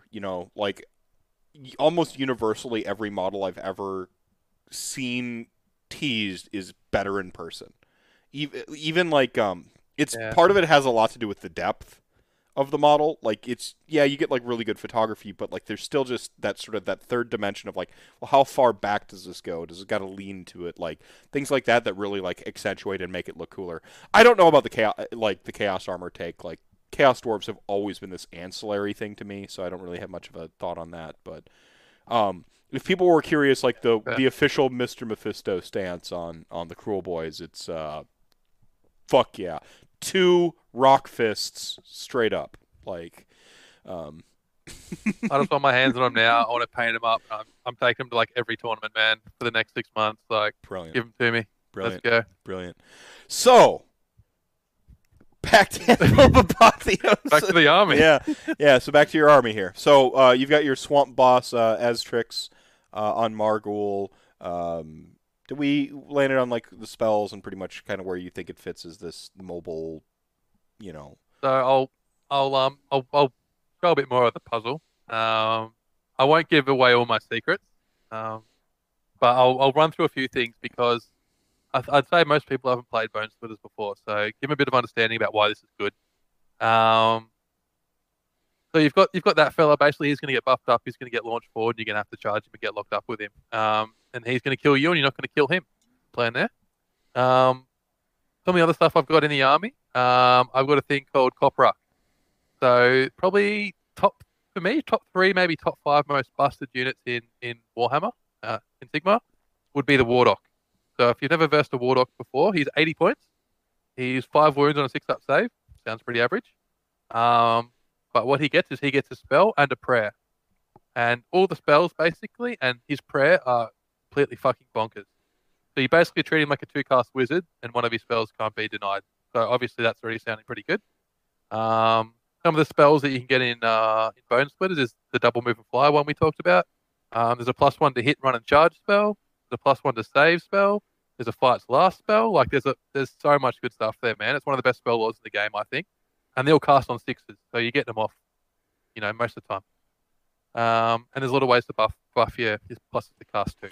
You've also got a fair bit of redundancy in here, so even with some of the auto like denies that are floating around in the game, you're gonna stick a couple of your spells, which is what you want to see. Well, as you can see, I've got 3-4 Warlocks in there, so yeah, skew to the good shit. What his prayer does, it's on a 3-up. You can either heal D3 wounds, so you can heal up the Swamp Boss if he's getting low. Keep him around. You can give +1 to cast, or you can give +1 to save. So when you start putting that on, like your Savage Orcs, when you've got 60 wounds sitting on surrounding the point, so you can't even touch it, and you can get them to like a 3-up or a 2-up save. When you combine it with what's coming up next, look, the Warlock is, he's so bent and broken. It should be 100, 110 points. I'm so happy it's still 80 points. It's fantastic. It really keeps this army viable, basically. And you've got a perfect battalion for them called Coprak. So all 4 Warlocks and 2 units of more boys will go in the battalion. So get your drops down. And the ability is nothing to sniff at either. So if any of the Warlocks, if they're, I think it's wholly within 12 of 2 units that have 10 or more models, so it's got to be the 2 units of more boys, only what's in the battalion, they can cast the Wurgog Prophet spell, which is one thing this army lacks. So what that does is cast on a 6, pick a unit within 24, roll a dice for every model in the unit, 6 up at the mortal wound. If your cast is a 10 or more, it's every 4 up. So it's going to clear out half the guys. And if you look at the Warlocks, I've got 4 Warlocks. The +1 to save prayer you can't stack, but the +1 to cast spell you can. So you could get one of these guys up to +4 to cast, and then try and get this off and blow something up if you really wanted to. So there's some good play there. A lot of the time, just telling your opponent that scares the shit out of them, so they try and waste shit trying to ping off one of your more boys. So even just the threat of it there is enough sometimes too. So I really like that little bit of tech there. Mm-hmm. The other stuff that I was just mentioning, you've got your arrow boys. So, they're 90 shots, 5s and 4s. You get them to 4s and 4s. They get a rend against monsters. Basically, they're going to do 6, 7, 8 damage on average. So they're just there to ping off your support heroes and really threaten that. So, and it's 6 again, it's 360 points for 60 wounds. So, got wound efficiency. They're a good threat there. Don't they have run and shoot or some ability? What was it? Not run and shoot, but they have some movement shenanigans, don't they? Is it just the throw them forward? It's the pre-game move. Yeah, the pre-game move, and then you move them. Yeah, right. Yeah, you get the +1 to hit on them, so they're 4s and 4s. You can give them the double move and fly spell, so they can go 10 or 15 inches. So, you get a decent threat range on them there. Usually they underperform, but like I said, just having the threat there a lot of the time, it's nice to have them there. And in this sort of meta, I think you have to have something like that in your list, or you're going to struggle. Yeah, you got to have like something to keep other people honest, basically. You have to threaten those little skink heroes from Seraphon, so they have to keep them back. You've got to threaten, those little support heroes, your LRL type things, those sorts of things. So I think you really need something like that at the moment. So that's why I've taken those. Can you talk about your list for a little bit longer? I got to address Molly here. Go for it, man. It's called Vamping, and this is also part of the unofficial drinking game. When Meth goes AFK and leaves his guests to just like flounder. 1 second, I'm sorry. You're good, Ben. So I'll go on to the second Anvil hero that I've got here. So I've called him Wild Bill. I'm a bit of a fan. If you've played Hearthstone, there's a card called Dead Man's Hand, and if you've played Hearthstone and played against that, you know how filthy it is. Basically, it would give you a shitload more cards, and you could copy the cards in your hand. So you'd get all your really good shit in your hand. You'd copy it, and you have to play it again, and you'd just smash anybody at that point of the game. This is a bit of a throwback to that for me. I've called my war clan the Dead Man's Hand clan, and all my orcs have a white hand, sort of like Saruman from Lord of the Rings. His orcs, if you've seen that, they have a white hand painted on their face. So that's sort of the theme of my army. That's why it's called Wild Bill, because of a certain song that talks about poker and the Dead Man's Hand. So what I've done here is I've made him as cheap as possible. So a Bone Splitter's hero in the Anvil is 30 points. And like we talked about before, the TO has tried to balance the Anvil, and the commander role costs 30 points instead of none now. So what that gives him is access to a command ability, where I pick at the start of the combat phase, pick a unit wholly within 18, +1 to save on that unit until the end of that phase. I can stack that. So you could put it on 4 or 5 times if you wanted to, if you had the command points. So the idea behind this fella is he's just a 5 wound, 6 up save, 6 up after save. He's going to die. But there's better shit in the army to target, and you have to charge what's in the front, so hopefully they can't reach him unless they've got some sort of spells or shooting. And he's going to sit behind that blob of Savage Orcs, all those arrow boys, and he's going to buff them up. I'm starting with 3 CP, so he's going to give him, +1, +2 save, depending on when I need it. And he's going to make that blob really hard to kill. And like I said, when we start to tie this in with all the missions, we start to tie this in with my army, he's just going to keep them around long enough that I rack up enough points, hopefully, that by the time they're dead, I will have scored enough that they can't catch me. Right. So I think that little hero really complements that sort of style and this sort of build and this sort of pack. So that's why he's in there. And for 60 points, he's an absolute fucking steal, I think. Um, So one of those silly things you can do in Anvil. So we mentioned earlier on in Anvil like a minimum point cost. What do you think a minimum point cost to like keep Wild Bill and all these little like cheap Anvil? What do you think that would look like? 110, Yeah, 100, yeah, 100, 110, something like that. yeah, sort of thing I Yep. would put into a tournament pack. Minimum 110 or 100, something like that. All right. It'll be interesting to have a think about it actually after the tournament, see what people bring and see what happens because I reckon the TA might sit back afterwards and say, yeah, I wish we'd put a minimum point value in because when we get to the next page, you'll see a few little things you can do with low points. But yeah, so that's that. I think I've covered most of the stuff I wanted to cover with that list. But as you can see, it's just built for the pack. You're going to run shit forward. You're going to block up all the objectives so they can't get on them and hopefully live long enough. Everything is going to die at some point, but just hope it's long enough in the game that I've scored enough and I win the game. But I think this list should be a lot of fun to play against. It's basically a DPS check. You just got to kill my army quick enough to win the game, and if you don't, then I win the game. So hoping it'll be enjoyable. I'll enjoy playing it because this army sort of wins in the movement phase. You really have to position your models well when they are forced to charge. Try and block off where they can get to, so they can't charge what they want to charge. That sort of thing. So it's really going to be played in the movement phase, and it's going to test my positioning and my forethinking. So I'm looking forward to that challenge because I usually play a lot of high damage lists, so it's going to be a bit different for me. So I'm looking forward to the challenge and looking forward to getting my sweet Anvil hero on the table and giving my opponents a good game. Well, from a lot of your honestly, like it already your language, I could tell like you're thinking very control wise, very very much so about that. And you name the command ability Aces and Eights. That's the Dead Man's Hand. That's not a good thing. That means Wild Bill here is going to die. Well, you missed that part. I did explain why I've named it that, but oh, he's definitely going to die, mate. He's going to be public enemy number one, I think. But hopefully he does his job before then. Right on. And thank you, Big Daddy G Dubs, for Warlock still at 80 points. Nice little note on the bottom there. All right, so a few honorable mentions here. Go on. I'll just say to you, all my orcs, they have a white hand painted on their face. That's sort of their theme. Right on. And so that's why Dead Man's Hand. That's my plan, that sort of thing. That's why that's there. It's a little bit of a theme, having a bit of fun with it. No, I love it. So yes, on to some other honourable mentions, I guess. Probably the most abusive thing I've found is the Khorne Priest. So you can buy a Khorne model. It's 40 points, 40 or 50. I think 40 points. You've got it listed as 40 point Khorne Priest. Yeah, so it must be 40. So you buy a Chaos Mortal. You give him a mark, so you mark him Chaos. Mark him Khorne. The next step, the Anvil, you can pick to make him a Commander, a Priest, or a Wizard.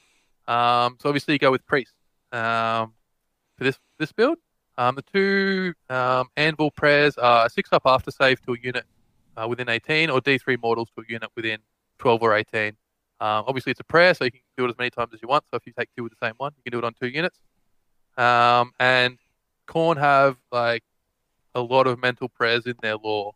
So for example, they've got a +1 to save prayer. They've got a +1 to hit prayer.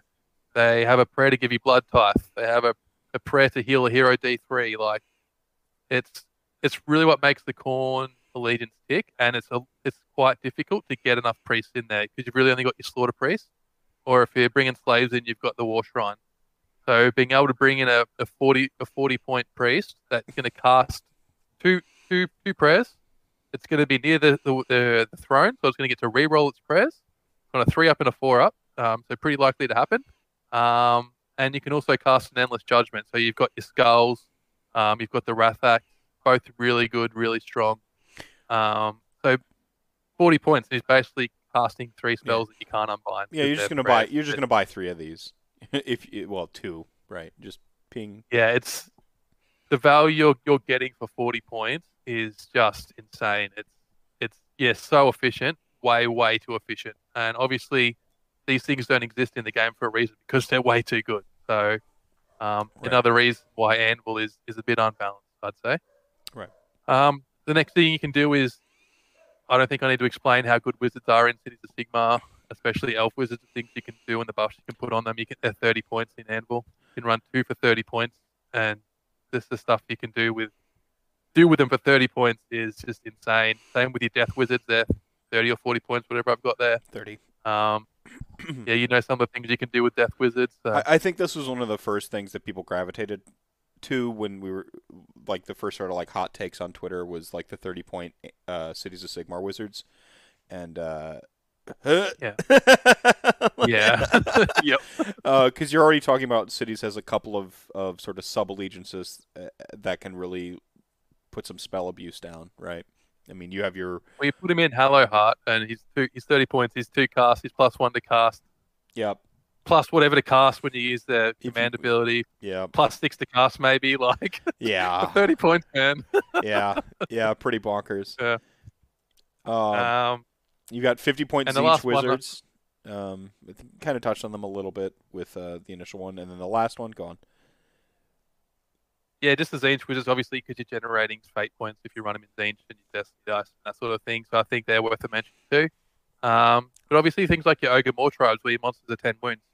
Your Stonehorns do a shitload of damage, but they're actually not that survivable. They do disappear.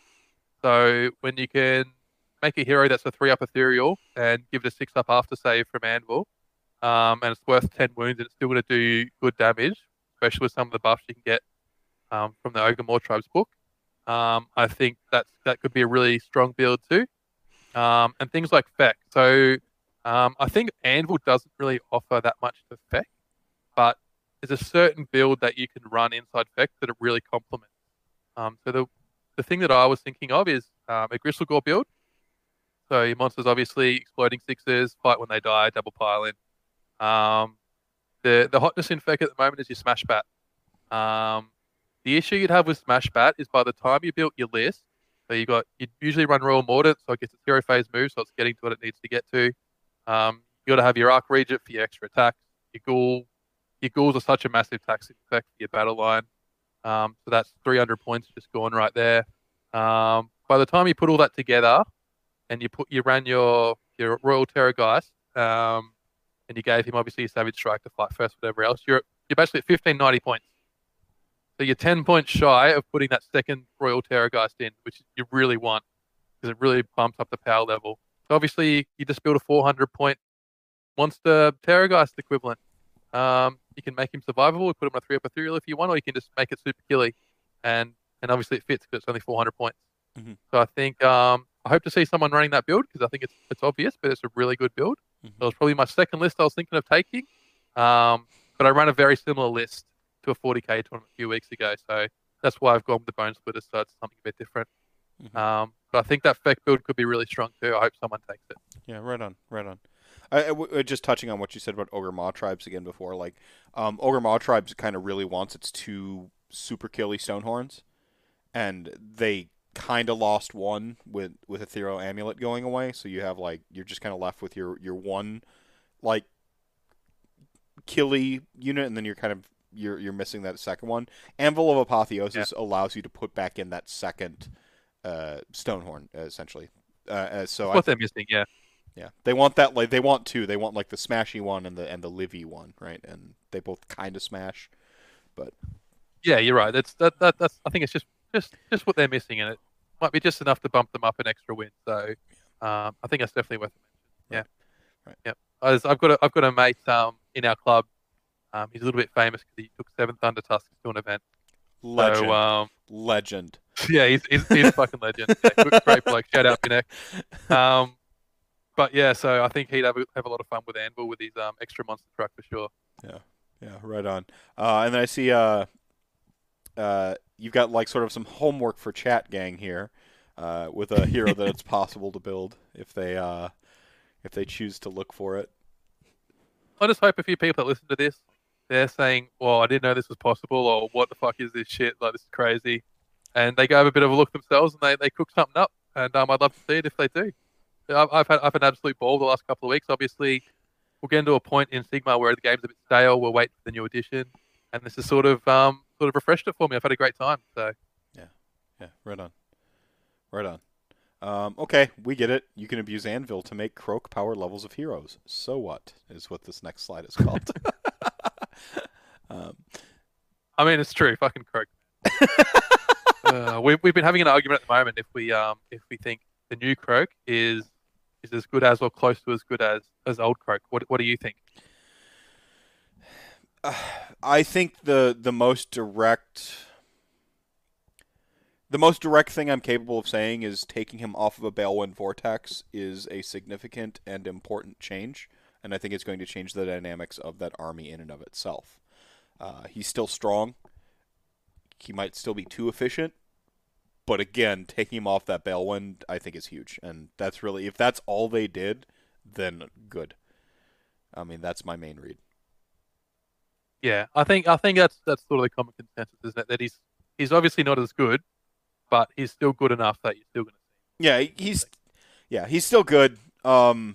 He's still efficient, but he I don't think he's abusive anymore with the lack of Balewind. Just getting him down off of it is huge. Um, I just my worry for it is I think it's going to make it that wound thing where he heals to full if you don't kill him is going to be really hard for certain armies to deal with. But that's I'm a little bit worried about that. But most armies should be fine. But I'm sure there's a few armies that are really going to struggle with that. if they go this direction where all the various god characters are like overcosted but like have some sort of staying power mechanic like Marathi and Croak, I we saw what Nagash's War Scroll is in Soulblight Gravelords, and I'm quite disappointed that the God of Death is 975 and doesn't have something like that because It's bad. But I mean I'm not mad. The sky's not falling. I think you can actually still field Nagash in Soulblight Gravelords. Like I think he's still I mean, it's not all that bad, right? You could be Kragnos. So. right. Well, yeah. I mean, talk of this survivability, right? Like he's just gonna get peeled off of tables by like a stiff breeze. Um, yeah. I mean, I wish they had gone that way with kind of like all the god characters. I really loved the idea of Valerial coming back once for free. I thought that just like what a goddess of life. You kill her once, she comes back once, like a rebirth. Yeah. I thought that'd be cool. Croak has his resto because he's a memory basically, so you have to discorporate it. Marathi has her own little unique mechanic. Archeon is basically nigh unkillable in very certain respects anyway, and it's just like it's a boss fight, like race the clock. Like, can you throw enough stuff in front of him to stop him for long enough? And some things can fight him, but the things that can fight him, you're always scared about those. The Slayer of Kings, you're always like, and so you try to drag him down. Is he gonna roll those 4-ups and ignore all my shit? Yeah, so you're gonna try to like throw your disposable but decently punchy or decently survivable stuff at him, and so they all like have. What's that? This will make you happy. My last tournament, I took a bravery bomb list with Archaon in it, and my first round was against OBR with Catacross and Nagash. Yeah. And wow. Okay. Old big with a sword. Woohoo! Wow. That was a good moment. Wow. Man. Get in the sword, motherfucker. Yeah. Yeah. I see. Like again, like Nagash should maybe have one of those things that says "slay it outright." Don't work on him. Just some sort of like show me like that points cost, dude. Like, yeah. Needs it. It's half. If you buy an Umbral spell portal, it's over half your cost in the army. Well, can you afford to do that now? Like if that points cost With no other models. With specifically Soulblight Gravelords, yes, because they do have efficient enough battle line. With Ossiarch Bone Reapers, no, he's unplayable in OBR, which is. It kind of sucks. So is he 975 in OBI now, or is he still 880?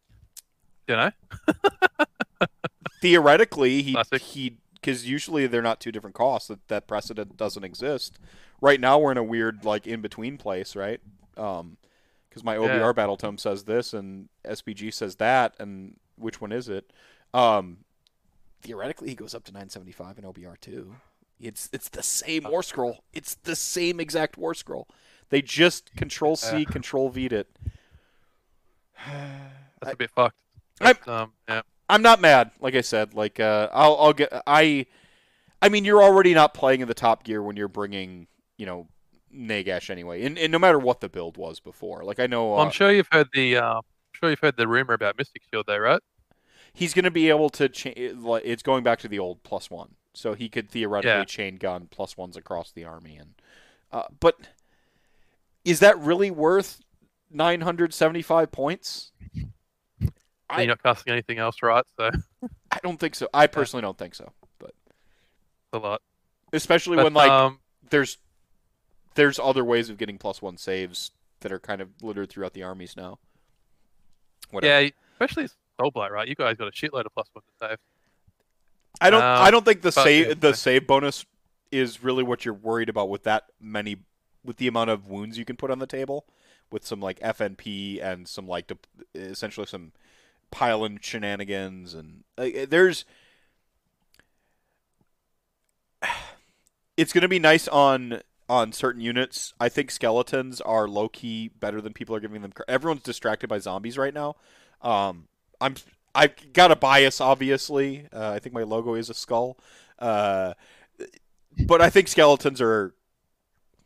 I think people are sleeping on skeletons. They're not as bad as people. Yeah, yeah, they're not as. I'm with you there. Yeah, they're not like. They're not like, oh, why would I take these when I could take zombies? I'm like, you take both probably. Like, and there's a couple builds where you can really abuse some death rattle stuff. Graveguard. Well, they do different jobs. Your zombies are doing mortal wounds, and your skeletons are weight of attack. They both do a job against different things. And in terms, if you're looking at in terms of the game in 3 dimensions and playing disciplined Warhammer, what am I going to try to activate first? Probably my zombies, right? Like my skeletons, they're going to take the punch, and they actually benefit from activating second with their mechanics. Like, yep. Respect. Just to give you an example, my bone splitters list that I'm taking, I'd rather verse zombies than skeletons.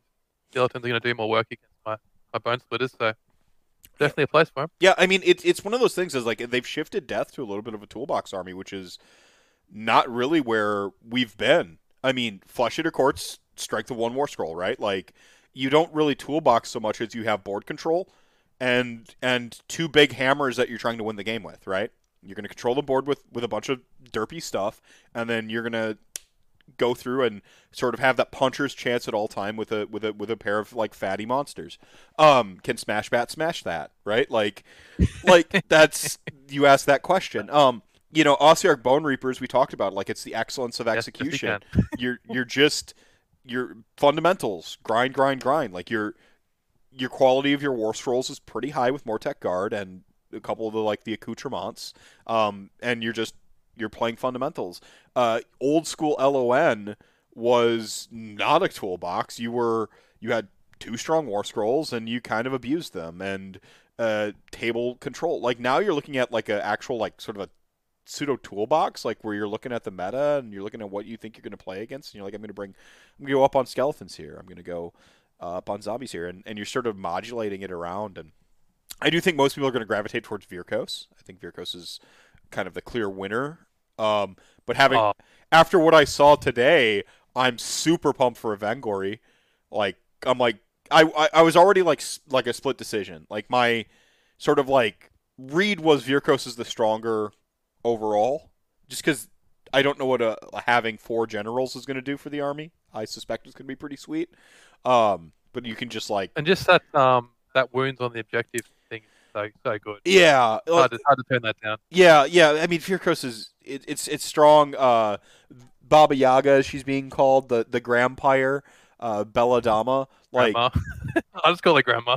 Yeah, the Grampire.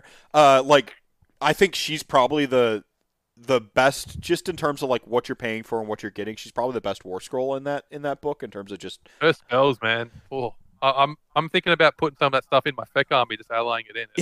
Yeah. Like I think she's probably like just the best overall, just point for point war scroll. So my read is like that stuff's really good, but I'm like some of the like a lot of the Evangori like tricks are off war scroll. Like it's not like it's a puzzle a little bit, and then I'm like, oh, there was this missing puzzle piece, and I look at 3.0 and I'm like, that was the missing puzzle piece. Like I'm just like, So Evangori, which I was already like standing just because Laucavai already people like dislike the model, so naturally I had to overcompensate and just like go way hard the opposite direction. And now that I'm like, see, True hipster. I'm a Johnny. I don't know if you're familiar with like the psychographic Yeah. profiles, but I'm a Johnny. I like to tinker and think. I sense that you're like a Johnny Spike yourself, and I'm a Johnny Spike in some category, and I've got that like Timmy core at the center of my being that always wants to like, yay, explosion noises. But Yeah, Evanguri, agreed. is this finally my time to play what it is it am I finally going to play 6 monster trucks? Okay, 4. It's 4 monster trucks. Okay, it'll be 4 monster trucks because the spike's gonna be like, okay, 6 is hilarious, Timmy, but like we Yeah. want to win games, so go down to 4. And Never go full Thunder Tusk. right, yeah, like, yeah, you never go full Thunder Tusk, exactly. You're a legend if you do, though. So I can't quite go like full Thunder Tusk on it, but 4, 2 is probably the way. I'll embellish a little bit with 4 because I think you can still fit in uh, the bones. You still can have a lot of like just stuff to fill You out still get to that. play the game as well, Right, right? Like you still, right. yeah. Yeah, I mean you're gonna win on the strength. You're gonna still be able to like feel like basically control the board a little bit, and then you're just gonna have these like sort of like little satellites of destruction that in the right matchups on the right battle plans you're gonna be able to like point and hope the stuff goes down. You have to build redundancy if you're running the Evangori models because they sometimes just go crazy and don't do what you want them to. Um, Yeah, like you said, it's fun. It's awesome fun to run monsters forward and smash shit, but you want to play the game. We're here to right, play the game. We like it, so right. a bit of both. Bit of Right, both. right, and I think that's where Evangori will settle in is you're going to be able to, uh, like appease the like need to run monster trucks, but still play the game. And Speaking of my heart, dude. Speaking of my I heart. mean, but that's the sweet spot to live in, isn't it? Fuck oath. Okay. All right, Um. all right. Yeah. I forgot what I was. So okay, we get it. Anvil make Croak Power things. We got on a tangent here again, so that's 4 for the night if you're playing the home game. Uh, so this event is going to be match play Greg? rankings in Australia's Masters season. I think was kind of where we're going. Yeah. So there's been a it's been a pretty eventful week for Australian Masters for a number of different reasons. Um. This is one of them, I'd say. Um. To give a bit of history and context, a few years ago, when all the rules and settings for match play and putting events in the rankings and seasons, whatever else, being sorted out, any events go into the ranking. This included 1K events. So a certain club, I'll give you one guess which club, decided to run a shitload of 1K events and get a number of their members into the top of the Masters ranking. So a lesson was learned there. That's my club, by the way. So it was good though because a lesson was learned, and the next Masters season, Well, 1K events weren't allowed in the ranking. That's how it should have been. th- But it this took it took a this reminds me of yeah. Six Nations tournament where it was like we see some problems with the game and you didn't listen to us saying it on the internet, so we're going to have to show you in person why this is wrong, and that's what Six Nations tournament did with some abuse. It That's sounds why like they did it, man. yeah, Seriously, that's why I was done. I was like, because to show that this shouldn't be fixed. They said it shouldn't be in before the season. It didn't get changed. I said, okay, well, we'll show you why it shouldn't have been. Exactly right. hmm hmm Um, so yes, that's what happened there. So things like this have happened before.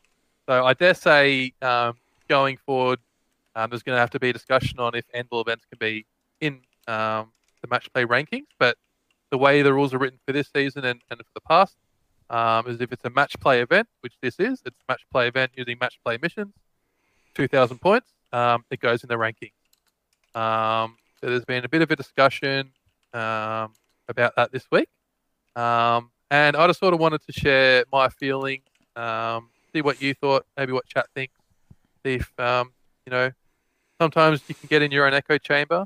Sort of wanted to see what other people thought and see if other people are on the same page, or if I was sort of, a bit off, not on the right mind of thinking, basically. So some of my thoughts on it, just to give a bit of explanation about how Australian Masters and the Masters season and match play works over here. Yeah, so you mentioned echo chamber. You've essentially stepped outside of you've stepped as far away from an echo chamber as you can by coming onto I think I'm technically an international show because I do have measurable things, but like the home teams in this American podcast, I talk a lot about, Midwest events, and I kind of balloon out from there because my experience is a lot of Midwest.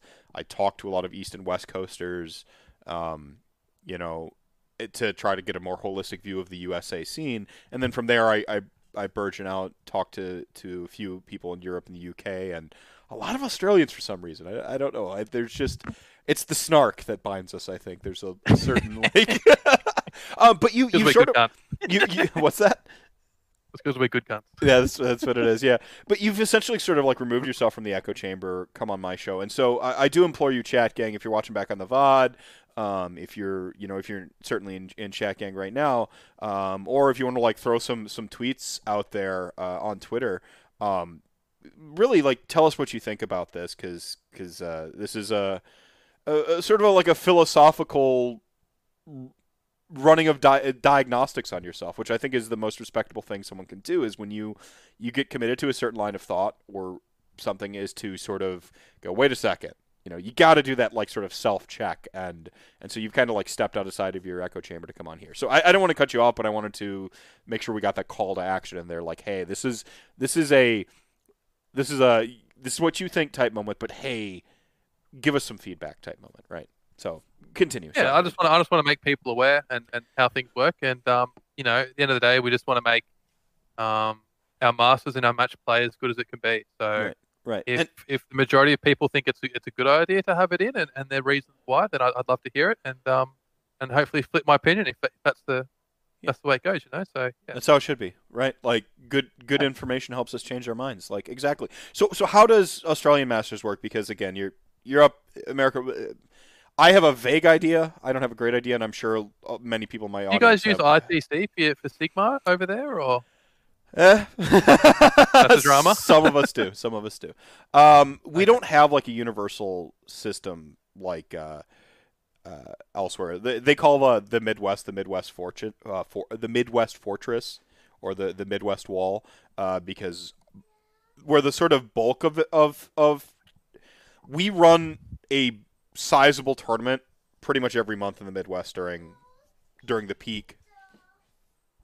Hang on a second. Being ganked by daughter. I'm sorry, what's Lily?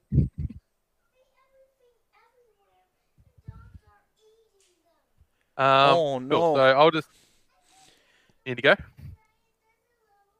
I gotta go deal with my daughter. I'm so sorry. Apparently the dog's got into something. It could be awkward silence if need be. Pardon me, adult. You're good. I'll talk some shit.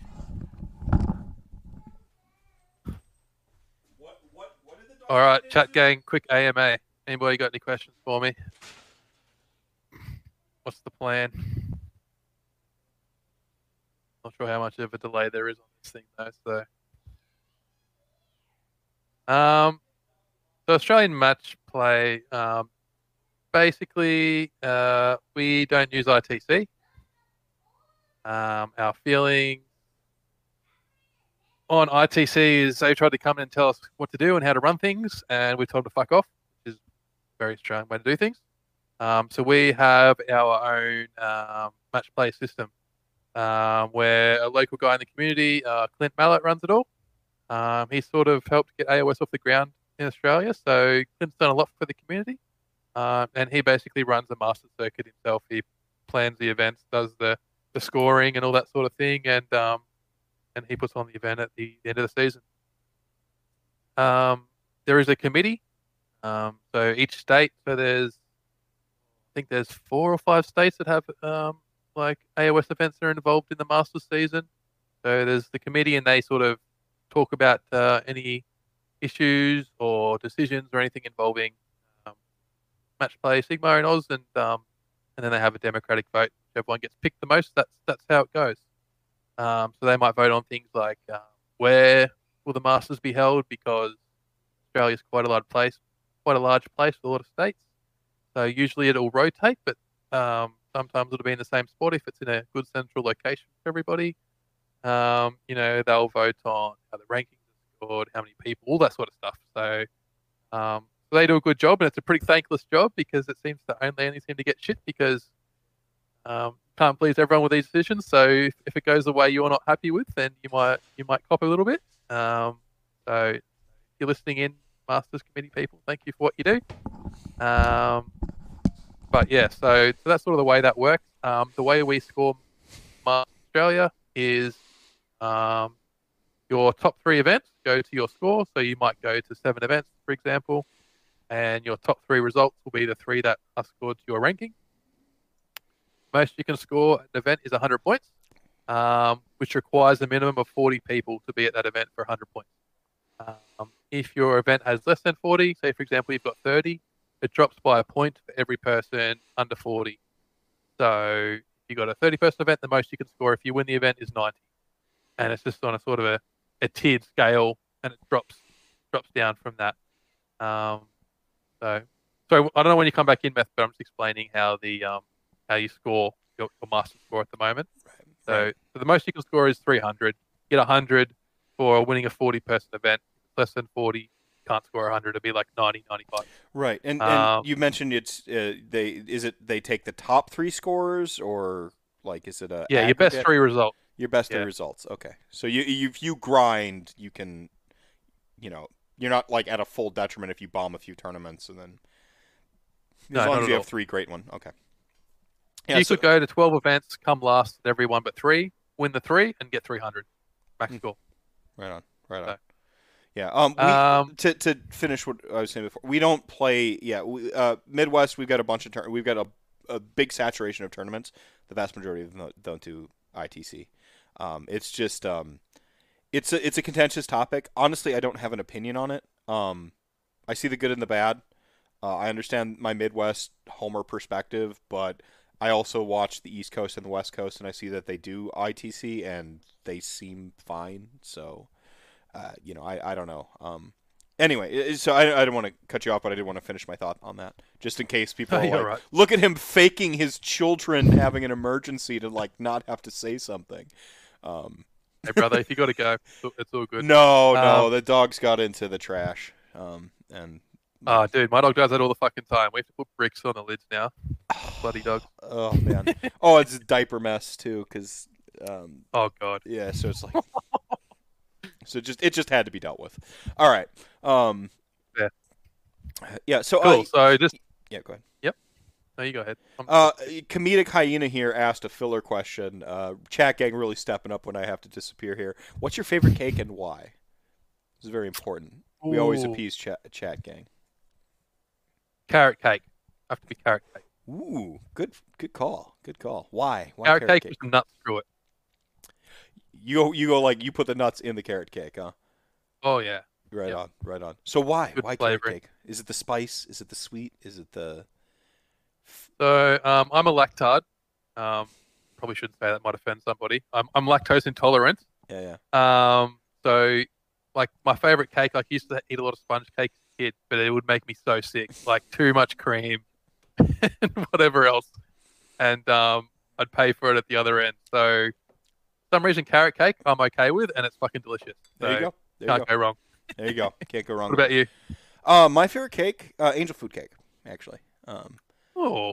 Yeah, no, I like the lighter. I hate frosting. I'm just not a frosting guy. I know. Oh, okay. The hottest take of the night. I hate frosting. But like the like cream cheese style frosting that typically goes on the angel food cake. It's You don't like them glazed buns?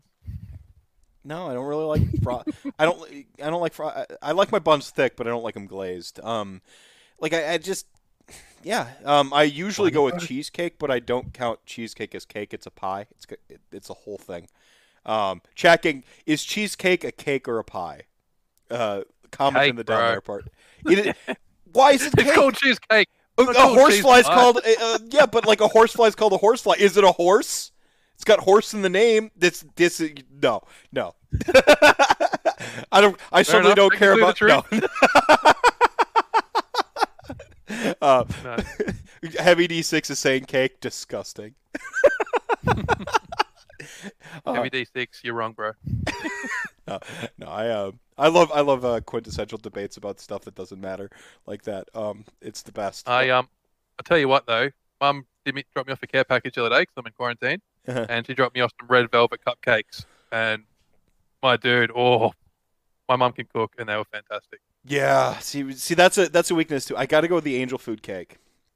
I don't know what it is, but like a proper red velvet cake when you've got the like again the cream usually cream cheese based frosting, a lot thicker than what tends to go on an angel food cake, and then like it's like the succulence and the there you go. Yeah. Horse. She dropped me down three, and I think they were all gone in 10 minutes. Like I couldn't help myself. you got a good mom. All right, but back to sort of back to like the question at hand. You mentioned how your masters is scored, and this is I just gotta say this is the best type of rantcast, by the way, where we have like a focused topic, but then we just talk about cake and stuff. Man, random tangents about Warhammer within the show focus. This is peak rantcast. So if this is your first episode of rantcast, you landed on a good one. So welcome. Yeah. So We're talking about Anvil, man. We can't take it too seriously. right. But back to Anvil of Apotheosis. Sort of the core is of the dilemma here, and it's in the PowerPoint. Is this event is a ranked masters thing. This could affect who wins. This could affect who's representing the Australian Masters, right? Oh, it will. It definitely will. Right. Yep. Right. So it's the final event of the season. This is sort of like I guess you'd be the equivalent of like your playoffs. It's like it's the semifinals, right? It's the Well, it's for an NBA example, because stay on topic. This could be the playoff to who gets eighth and who gets ninth and who misses out. So, right. It's gonna have a big swing, and because of the size of the event, there's a lot of points on offer.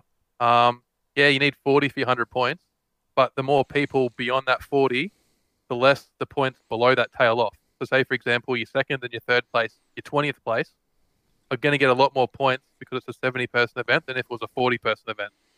So even not winning, but doing quite well at this event is going to get you a really good score. So it's going to have quite an impact, I think. Okay. And there's a lot of people that are just on the fringes that are like, they can go to this event, come the top 10 and push them over the line and get them into Masters. So it's definitely going to have some swings and some impacts on who makes it. Can I go ahead? Finish your thought before I ask. Go on. I'm done. Okay. So why?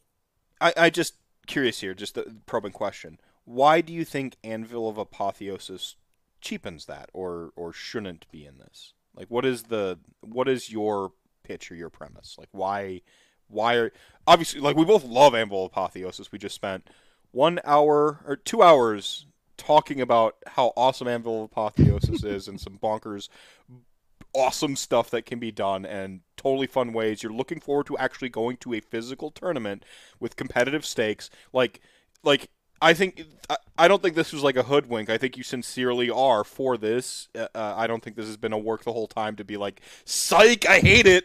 I don't think that's the take. I wouldn't have, It's a trap. Yeah, it's a trap. Like I don't think it's just a 2 hour work on like psych. Anvil Apotheosis sucks. Like you sincerely seem to like enjoy it and enjoy the going into the competitive stuff.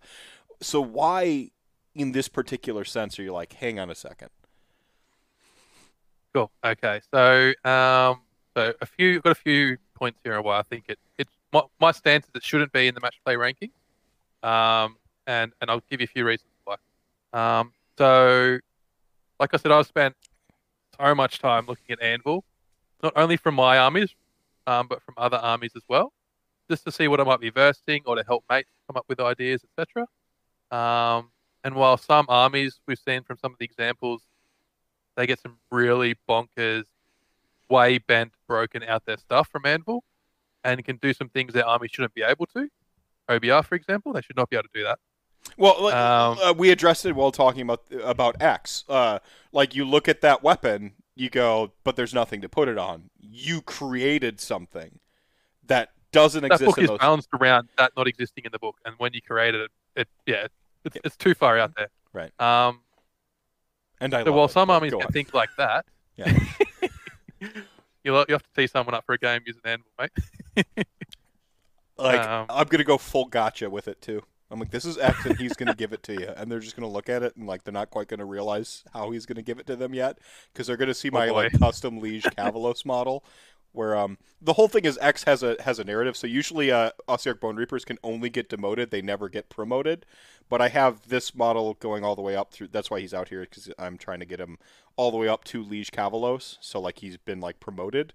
Is this whole thing is he started out as like just a regular Mortak guard, but like they're like one of That's the cool, man. one I of the like Cavaloi or one of the Mortisans is like, wait a minute, did we make a mistake with this soul blending? You know, like, because this one's been rocking it, and then because they like blend the souls and stuff, and so they, well, what if we add some souls to it, see if he can excel, and so like that's this whole narrative, because That's I big, am a man. narrative player. Hey, we're all narrative players. Some narrative is just to win. That's right. Yeah. Cool. So yeah, while some armies get things like that, some armies literally get almost nothing. Mhm. I talked about the Feck, but that hero is just a worse Paragon at the end of the day. Some other armies. What else did I look at? Nurgle doesn't really get anything. That's what I had a bit of a look at. Field of Destruction armies. Auric War Clans. I've got this Bone Splitters hero, but you can't do a single thing with Iron Jaws because everything in Iron Jaws is locked behind Mega Boss or Weird Knob Shaman keyword. So you literally don't get a thing running an Iron Jaws hero really. And then there's a lot of armies that are like that. They're keyword locked, so you can't really do the fun things you want to do in Anvil because you don't have the right keywords. That's why this OBR hero is possible, because the White Dwarf came out and fixed that. Some armies never got that. So I think it creates a lot of giant imbalances in what some armies get from this and what some don't. Well, it's like the haves and the have-nots, right? Like this is the inverse of the realm artifacts problem. The realm artifacts problem was there was too many of them, like really, and they could have streamlined it down to like a good list, and they just like jettisoned the whole thing from the game. Whatever. I don't want to get into that tangent, but this is the opposite of that. The realm artifacts gave everyone a baseline. Here you go. Everyone gets this, right? Like everyone can use ethereal, or you can. Everyone can use Aether Quartz, bro. Everyone can use Sword of Judgment, which did nothing wrong, or you can't. Like my freaking little Good time, beast, Adil. my little beast lord killing a Keeper of Secrets with a Sword of Judgment. That's why they took it away from me. They took it away from me specifically. No, Last. but this is kind of the antithesis of that, because it's not so much a, hey, here's like a cool little like it has the appearance of maybe being that, but with the keywords it doesn't end up being that way. Or like with Ossiarch Bone Reapers, it's like, one, they fix the keywords, but also like they have this artifact that just is hanging out in this book where they're like, oh yeah, this is totally balanced, because like you put it on Liege Cavalos, it's like 6-ish damage on the top end. Like, it's really not abusive. You're like, it's cool. But now you're talking about somebody who's got a 5 damage weapon that they're bringing into play. They've got 9 attacks. Now you're cooking with gas. Like, Yeah, boy. 4 damage swing. 5 damage, but on the charge. yeah. If you look at all the builds I've given you, they're all relying on artifacts that are balanced around their book, and when you can put something in that book it doesn't have that suits that artifact, it does something mental. Yeah. So Bone Splitters don't have a high wound survivable hero. When you put a 4-up after save artifact on a super survivable high wound hero that you have to charge and can't retreat from, well, that's a bit of a problem, isn't it? Right. When Right. you've got it, if you look at First Prince, everyone just puts the 4-fold blade on their Corruptor. So their Corruptor's doing mortal wounds on a D3. I don't think many people looked at the reroll save artifact. And when you put that on a 3-up ethereal big monster dude, it's pretty fucking good, right? We're nearly done, man. So we're nearly there, I think. No. It's fine. Molly turned on the vacuum cleaner and left my door open. And just like, this day, this has been a day. No. One of those days, mate. Yeah, it is. Yeah, I think. Yeah, go ahead. So that's kind of like issue number one you see, is that this is not like this is inequitable across the game.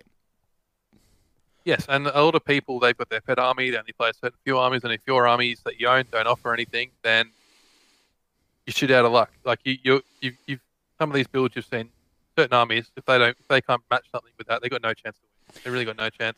So if I can counterpoint a little bit, not every army can do everything anyway out the box. Like not Ossiarch Bone Reapers have, 100%. Yep. like not everybody can partake in the spellcasting meta, right? Not every army can partake in shooting, you know. Like you just kind of have to look at the shooting armies and go, how do I beat the shooting army? I don't have counter shooting tools. Like I'm not going to outshoot them. I have to figure out and be more ingenious. This isn't. I mean, not every army can do everything. Is this? Is this? Okay, so my counterpoint to that would be Go ahead. Yeah. is that armies themselves, well, yes, compare Sylvaneth to Seraphon, it's not a comparison, but I think if you've seen these builds and you know these builds, they're so far apart. I think it's worse than the Seraphon and the Sylvaneth skill gap. If you look at some of these things, and another thing to remember is people aren't going to understand or know what these builds do. They might not even see them until they get to the table, where all the information for those armies is available on the table. So you've got a bit of an idea, right? So I think it makes it the Anvil side of things is more unbalanced or imbalanced and worse than army to army comparison. Would you agree with that? Or I mean it's rules bloat, right? Like in the at the end of the day, it's rules bloat, right? It's more rules. Theoretically, we get to a point where they're known commodities, which is what ended up happening with realm artifacts. They became known commodities. You only had to look out for 3 or 4 things. You knew what they were. You knew what an ethereal Stonehorn was. You knew what an ethereal Vlazda was. You learned those known commodities. Do you think that we could end up in a known commodity scenario with Anvil of Apotheosis heroes? Like you're going to look out for if every event was an Anvil event, absolutely. Okay. But I guarantee there's going to be some stuff. I'm 100% I've missed some stuff. Yeah. That we're going to get to at the event. The lists aren't out yet. The event's next weekend, so I'm not sure when those are coming out. But there's 70 plays. You're not going to be able to look through every single Anvil hero, especially if everybody brings 2. Right. Learn what they all do, how they interact with armies, command traits, artifacts. It's like I said, it's a lot of bloat, and there's going to be some things that are missed, and it's going to create a lot of imbalances, worse than where we're at with armies at the moment, in my opinion. Okay. So essentially, like everyone knows, like Games Workshop kind of goes for the League of Legends balancing system and not the Magic the Gathering balancing system, like which is to say imparity forces innovation. That is League of Legends. They release a new champion, that imparity forces the whole competitive wheel to churn. Age of Sigmar is very similar, I think. This is not a thing good, thing bad value statement. It's just that's how I see it. This is injecting an extra sort of wheel into it, to use my own metaphor, right? Like, so now you're spinning 2 wheels on that competitive axiom, right? Yep. Okay. I'm just trying to like characterize like your point. So why is that bad? Shouldn't competitive players be able to play through adversity? Like play through this stuff? To use the metaphor, like AD gets injured, right? Like if the Lakers are going to be the better team, learn to play through your injury, right? Like, shouldn't competitive like gladiators, right? Like, don't you want to be able to play? I don't know if you like rugby, but rugby seems to be the sport in Australia. Like, there's got to be some sort of like contestation about no. There's got to be some sort of like playing outdoors. AFL, dude. Yeah. We've got our own sport called Aussie Rules Football. So that's our sport. Yeah, right on. So you wait. Are you going on? Okay. And another one. No, that's fantastic. No, but like, isn't there an appeal to like sort of like the gladiator playing through all the elements, playing through all the adversity? Isn't there like an appeal to how a competitive player can overcome all that stuff? Or there's definitely no, you're right. There's definitely challenges in that. For example, my club mate, Other Joel, he loves his Bok, and he goes to most tournaments knowing he's not going to win, but he loves the challenge to try and win, go 4-1 or 5-0 with Beast of Chaos, which is pretty fucking great achievement, and he does it on the regular. Yeah. And he goes to every table with such a disadvantage over the people he's playing against a lot of the time. That's the challenge he relishes and he enjoys. Yeah, this is So 100% there's something there. eat Bray Love. I believe his Bert, whatever. Like he just walked back from a Masters event with what sixth place finish. Like bowing Fuck out. yeah, Like man. yeah, like let's go. That's impressive. Yeah, And it was a bit of a meme list too. It wasn't like the best beast list you could write. So yeah. well done. Power to him. Yeah. Like okay, so but yeah, like playing through adversity isn't that like test a particular caliber of a competitive player? My argument on that with Anvil would be that it is a different skill set, different ability to come up with and find the best Anvil heroes than it is in list building or playing. Um, I think the way you build an Anvil hero and look at it, there's not you can't bring so much back to list building. List building is you've got a known quantity, you've got known points, you've got your known allegiance abilities. Love list. With the Anvil, it's everything. Everything's got different values, different points. 1 point here changes what happens with the next point there. You can put it 400 points, you can put it 30 points, like we discussed. There's so many variables involved with this. And then by the time you start adding different layers, we've talked about with your allegiance abilities, your artifacts, your command traits, there's so much there. I think it's a different skill in your mind to be able to really find the meat, I suppose, inside Anvil. And the match play rankings aren't based off that skill set. It's based off your skill set of being able to write a list or find a good list, find what it's good at, how to play it, how to pilot it, and take that event and try and win the event and qualify for my. I think I'm just trying to get there. I think they're just different skills. They're not the same thing. You're not wrong. And if you're scoring points for this skill set when the Masters skill set has been defined as needing to do well at this, but you're doing well at this and getting reward for this, I just think it's. So 2 points on this. The first one being like list building is actually it's list building and piloting are different skill sets. I think you can anyone who's been around competitive like I'm a decent pilot. I'm a pretty skilled sort of like builder. Like it's the Johnny thing. Like it's when you look at like how combos come together and you're like evaluating a war scroll and extrapolating like how this will play on the table and so on and so forth. Like that's a different set of like now you're on the table, like these are the tools I have. Like how do I apply them? Like they're a little bit different tool sets. Anvil of Apotheosis is like having an exponent. Like it's exponential would be how I would characterize it on list building, which is already itself kind of, cerebral and stuff like that. You have like some people out there who are just I remember like the old like when I don't personally know Byron Orday, but I remember when I was like just getting into Age of Sigmar, looking when he was still like he was running like GA Order and stuff like that. I think it was like I remember looking at some of the lists that just from a person who's reading stuff on the internet. I wasn't making content. I didn't follow anyone on Twitter. I just went to the TGA forums. I remember looking at some of those lists and just going like, like kind of like like in fact, one of the things I admire about Australia is I call it the Galapagos meta. Me and Brendan from the Cubic Shenanigans podcast. I think I'm stealing his terminology, but it fits.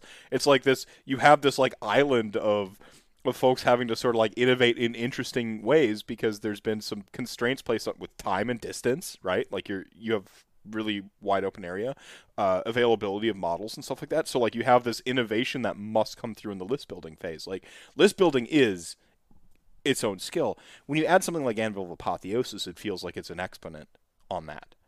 Like as somebody who prides himself a builder, like I'm an innovator. I think I'm very esoteric and I really rule in that respect of the game.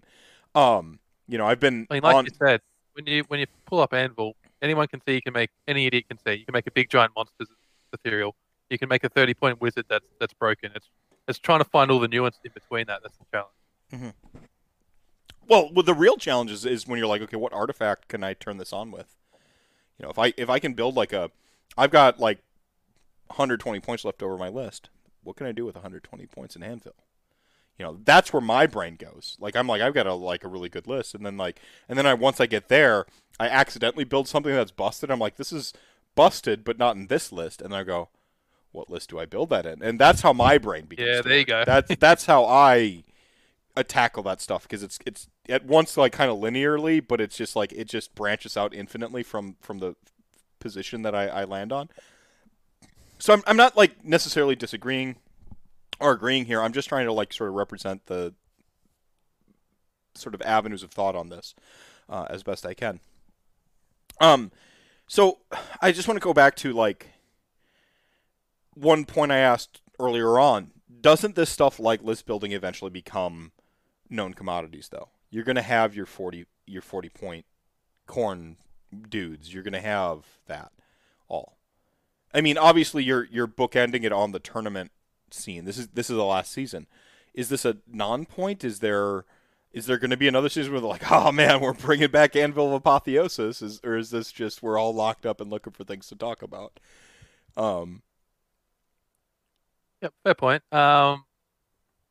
It's been raised. I think you're away when I said this, but it's going to get raised with the committee for next season if Anvil events are allowed in, and I'll be betting the house that they won't be, for a number of the reasons in the Anvil Heroes I've shown before.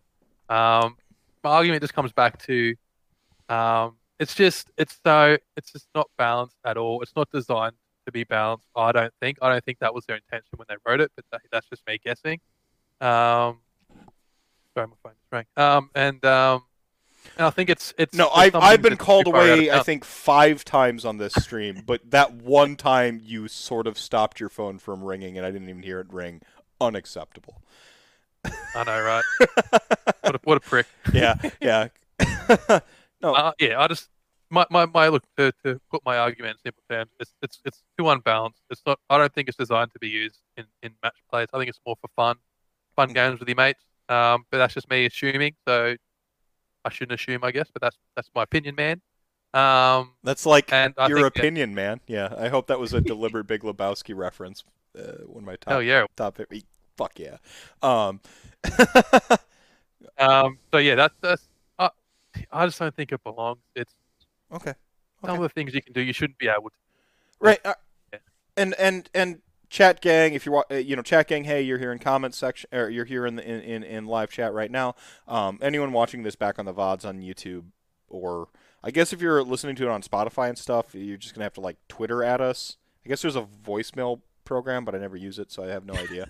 There could just be like 100 voicemails right now where people have like called into like the voicemail thing that they could leave on Anchor, which is what I use to host my podcast on all that stuff. And I've just been ignoring them for just 2 years now. I have no idea. Bro, you could have like your own stand, and he could have committed. He could be fucked up waiting for you to call him back. Yeah. Oh, Stan, like Eminem reference too. This is a good episode. Yeah, I have no idea. Yeah. So I implore other people to think about this stuff. Leave comments. Have a discussion going. It might be a non-point. Maybe hey, it's already a foregone conclusion. It's not in Masters next year, but it's still worth thinking about because I think by thinking about stuff like this, you start to think about other aspects of the game more holistically. There are things, like I said, like we go back to like Realm Artifacts that I think is a really, really good counterpoint, where you're like, okay, well, Anvil of Apotheosis, this is what this does. But then when you look at something like Realm Artifacts, I go like, yeah, but see, like, look at how that's just like one little layer of, and that feels to me like a good thing, and blah blah blah blah. But or whatever, that's me. But whatever. I mean. Realm Artifacts are gone. So it's gone forever. Yeah. Question for you there, right? Right. Well, but the point is by thinking about stuff like this, you think about as we have heroic actions coming forward, right? Like you're going to, whilst going through your thought processes on a puzzle like this, you find different puzzles to solve elsewhere, and I think that's what's good about things like this. What about do you have like tournaments where like they're not considered for Masters, but like you'd love to see this in, or some sort of alternate to be not like a strict, hey, this should never be allowed at tournaments? Is there some sort of like sweet spot where this is allowed at tournaments, but maybe not like impactful on them? What's that event? I always hear Vince talking about it, like some narrative event you guys have. Holy Havoc and Holy Wars. It is. I've been to Holy Havoc, unbeaten at Holy Havoc. Get at me, everybody. In fact, I have beaten Vince Venturella and Tom Lyons I spit. I expectorate. Yeah, well, yeah, unbeaten. Yeah, it's got 3 awards. It's bare bones, like best general, best paint, best story, or best narrative, or something like that. It's just 3. It's bare bones. It's actually the most cutthroat tournament I've ever played at. It's like it's See, supposed. that's what I'm expecting with this one, man. It's supposed to be like the most narrative, like it's narrative focus, like Holy Hearn is just he makes fantastic looking tables, but there's a sort of laissez-faire to it all, where like when you're allowed to kind of like go wild, and like there's no expectation of success, the craziest stuff happens. Like when there Well, I is think that's an interesting comparison for this because you're what 1,000 points of 2 armies. yeah, for Holy So Havoc, and then Holy Wars is a 2K, and it's singles. So there's 2 different. He runs 2 event. He runs a winter event, and then he runs a spring event, basically. So you get the winter event is the doubles, and it's a very similar vibe to both. I'm sure. I think it's actually a great comparison because I'm sure there's certain armies that if you bring a 1,000 of them and put them together, there's got to be some really fucked up combos there, right? Beasts of Chaos and Maw Tribes turns out pretty good together. Well, there you go. But do you think that should be a match play event, like with the stuff you can do in that? Would you allow that to be scored in the match play? Say, for example, it's just one person bringing 1,000 of 2 different points. Would that be scored in match play? as doubles, it automatically kind of shouldn't be, right? Like, so I don't think this is a fair comparison. If there was That's what I like mean. if there was just a pretend it's one person bringing 1,000 of 2 different armies, and he's playing it. yes. You think it should? Yeah, not like weighted I think it should be less weighted because it's like weirdo rules. But like, I'm interested to see the puzzle solvers out there like innovate and be interesting. And if it's all within bounds of the game and the rules, and there's people out there who are cerebral with the rules, I want the cerebral. We don't have a coaches award. We don't have a meta knowledge award. The closest thing we get to it is people who innovate. Meta breaker. Yeah, I mean, but then you're getting rewarded for like a 3-2 finish with like a weird list, right? Like, Yeah. Fair. and like I'm for that. I'm for that trophy at events. By the way, I think that makes them more interesting. But to see some sort of like, if you're talking about like ranked systems, which will always have avenues for exploitation, the best. I'll Yeah. give you a quick example. At our last tournament, a couple of tournaments ago, we had an award called the Choke on Your Own Filth Award. So it's basically the inverse of that. The person who performed the worst with the net list got the Yes, Choke on Your Own I Filth love it. Award. I love that too. I love weird. I think awards make the event give events personality. I think that's what truly. It's your TO and your community, and then the awards, because your awards are telling the people playing in your event how you want them to play in your event, right? There's sort of like. Go ahead. The loudest cheer for the weekend was the person who won the Choke on Your Own Filth Award. Of course it would be. Of course it would be. There's a snark there. There's a yeah. No, I mean, so I'm not saying. You asked me like if I would want that to count, and like, Herner won it, or the TO won it. He doesn't think it was an event as like a cutthroat, Masters event, and so it wouldn't because he'd say no, and then the score would get thrown out. Would I want it to? Yeah, because I'm interested in people innovating. There's this like notion that like it's gamey if you do stuff that like is unintentional consequences. There's a difference between gotcha and gamey. Yeah, I don't like that. I'm with you. I don't like that. I think there's a difference between like gotcha and gamey. Like gamesmanship to me is cool. It's to be commended. Like gamesmanship, like I love to use the I've got my Soulblight dice here. I hate them. They're normal and functional. Disgusting. Where are my OBR dice? They're proper and horrible. Dude, I saw someone trying to sell some Sylvaneth dice the other day. I the took wood one ones? look at them and I was like, what? Yeah, what were they thinking? Oh, so good. For me, like I like gamesmanship. With Ossiarch, or with Nagash, he's got the Hand of Dust. I love that moment where I get to like put my hands forward and try to get in your head. Like that's part of the game to me. they said that I get to put a die in my hand and make you pick one. Now I'm gonna fuck with you, right? Like I It's like. Go ahead. it's fun for me too because whenever I verse someone, I like, oh, there's a wedding ring on that finger. How much do you love your wife? Is it in that hand with the wedding ring? Oh, I have to get a tattoo right here with Nagash. For my charity event coming up. I'm going to tell people this is the Hand of Dust. That's where the tattoo of Nagash is on here.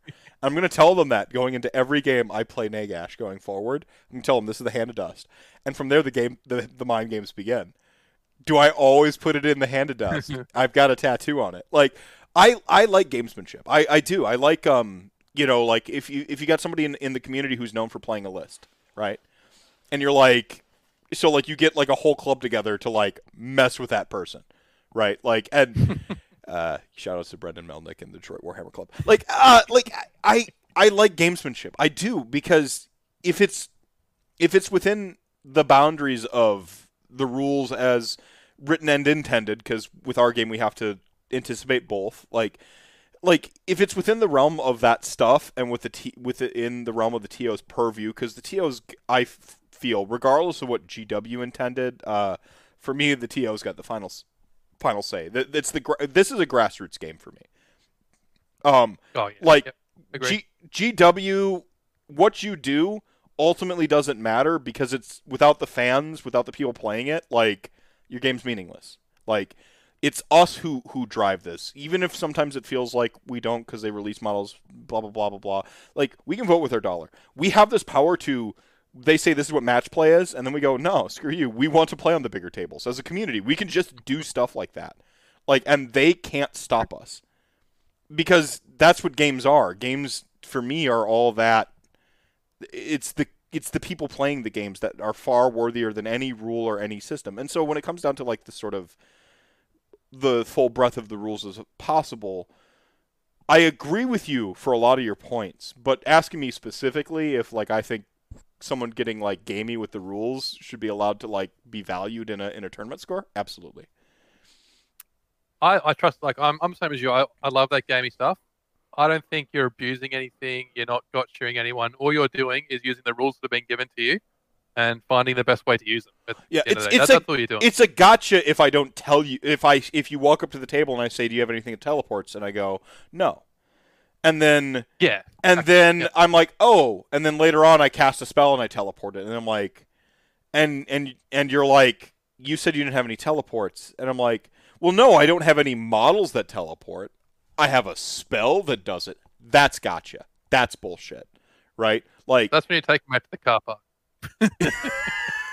like that's fuck that. You know, we play a game of perfect information, not perfect recall. Like, all the information available, like, you should be explicit with. Like, this is that.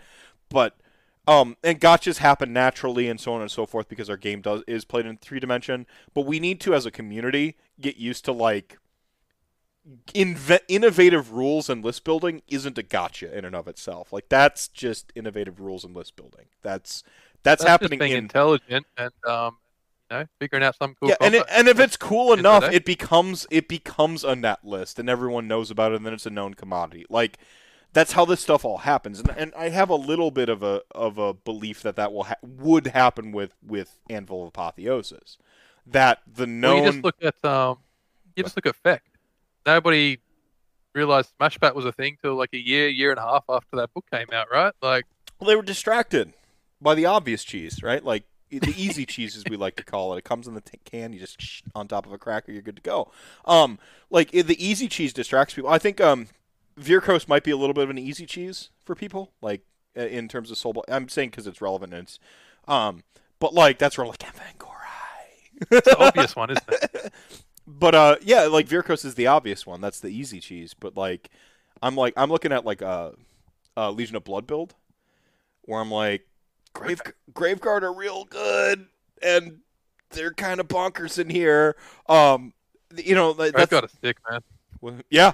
Oh, yeah. They got buffed. I can't believe it. I already liked them before, and they got better, and they have better tools to get them where they belong to fight you. I had a mate who would play them in Legion the night before, and there's a bunch of fucking Graveguard popping up, and if they made that charge in, like, Fucking blenders, dude. I was playing them through because I switched to a right around again. Fak and Slaanesh were at the basically Slaanesh was kind of coming into the height of its power, and Fak was established. Skaven. I was playing Graveguard. I was playing Death March.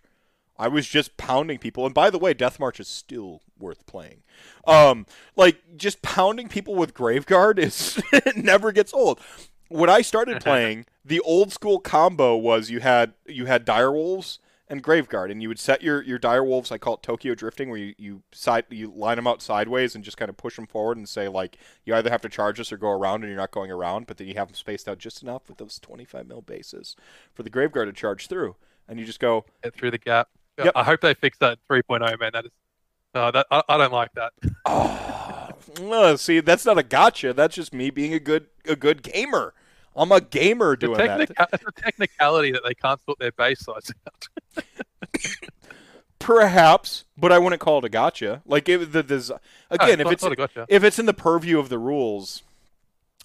So again, with Anvil of Apotheosis, I don't disagree with you. I think that there might be some sort of like this could all be moot, right? 3.0 comes out, Anvil of Apotheosis is jettisoned from the game forever, and we never see it again, right? Like that is a possibility. It was a fun experiment. I hope some people in their casual games crack it open and they bust it out in Basement Hammer or Garden Hammer and they just have fun with it still. But for theoretically speaking, the tournament TOs are genuinely thinking about keeping it around in 3.0, even if it's not supported by Games Workshop directly, and it's a legitimate conversation. Maybe there's a happy compromise to be had. Where it's not, if this is an AOA event, you talked about your penalty sort of to points available based on attendance. Maybe there's a penalty available if you're using Anvil Apotheosis. That's an interesting idea. Yeah, and I suppose like even for the penalty, if you do well, it's still going to get a reasonable score. But yeah, I just think having it, I like that idea. Having it be the same value as a match play event that. Like you said, all the information is available in front of you about every army in the game.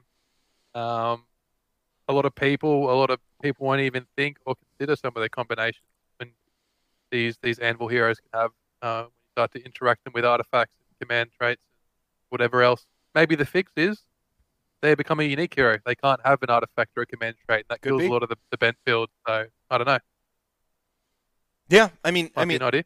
But that's some of the fun stuff too. Maybe it's minimum point costs. Maybe it's, your TO did a good job with identifying like certain abilities that should just cost more points. Like that's a good,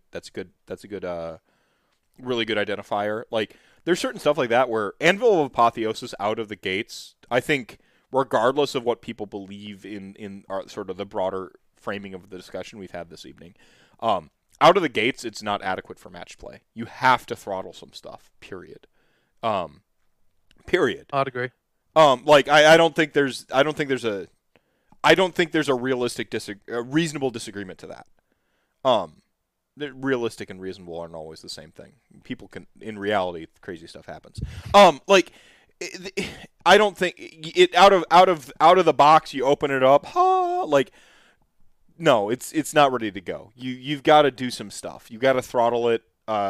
Minimum points was one of the first things I identified. I'm like, this should just cost at least 100 points.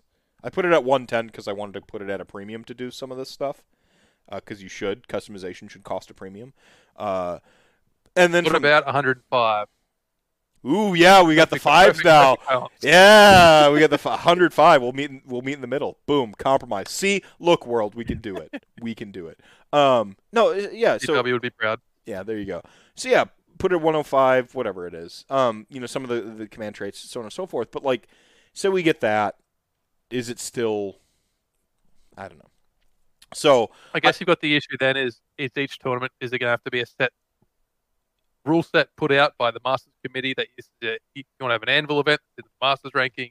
You have to follow all these rules. So each tier have to make up their own.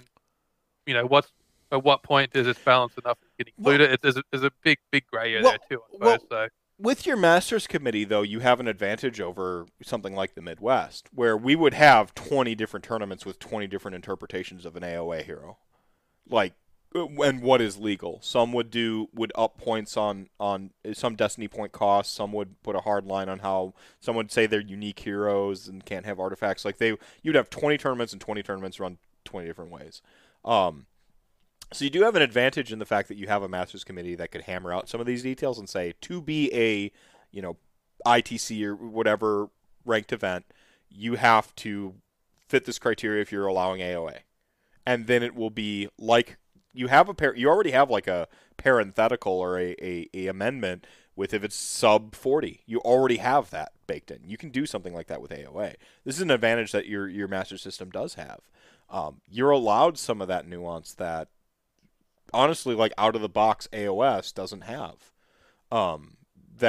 Because again, like what Games Workshop dictates down to me is worth like an amount in the bucket, but it's not the worthiest amount in the bucket for me. It's about the community. I mean, you see the community is pretty against self-comping certain things, but you still see it pop up in packs occasionally. A big one you've seen a few times over here is Scorched Earth is 2 points for a burn instead of D3.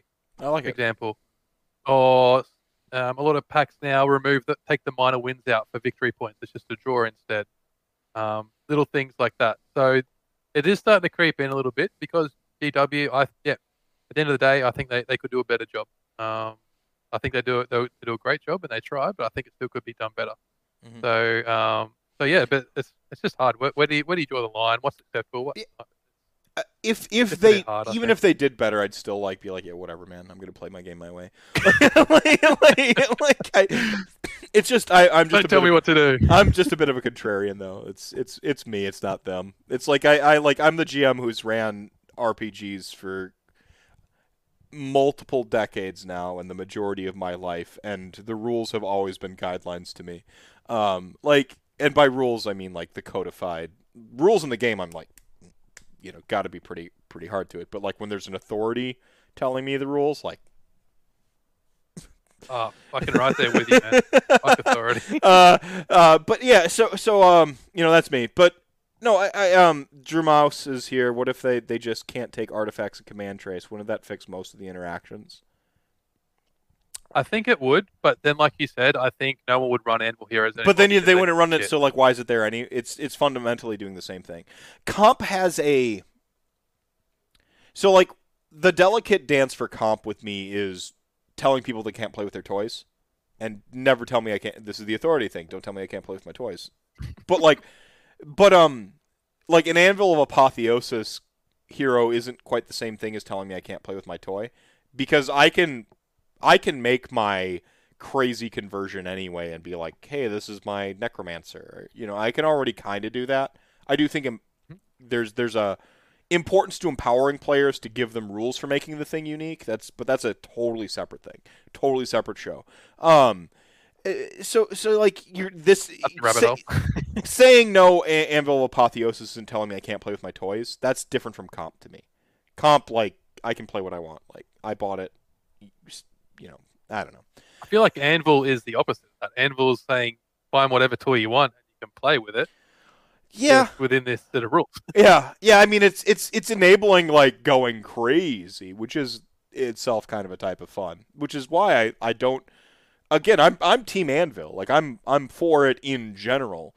Where I would push back against myself is like, to what extent in a ranked Masters type setup.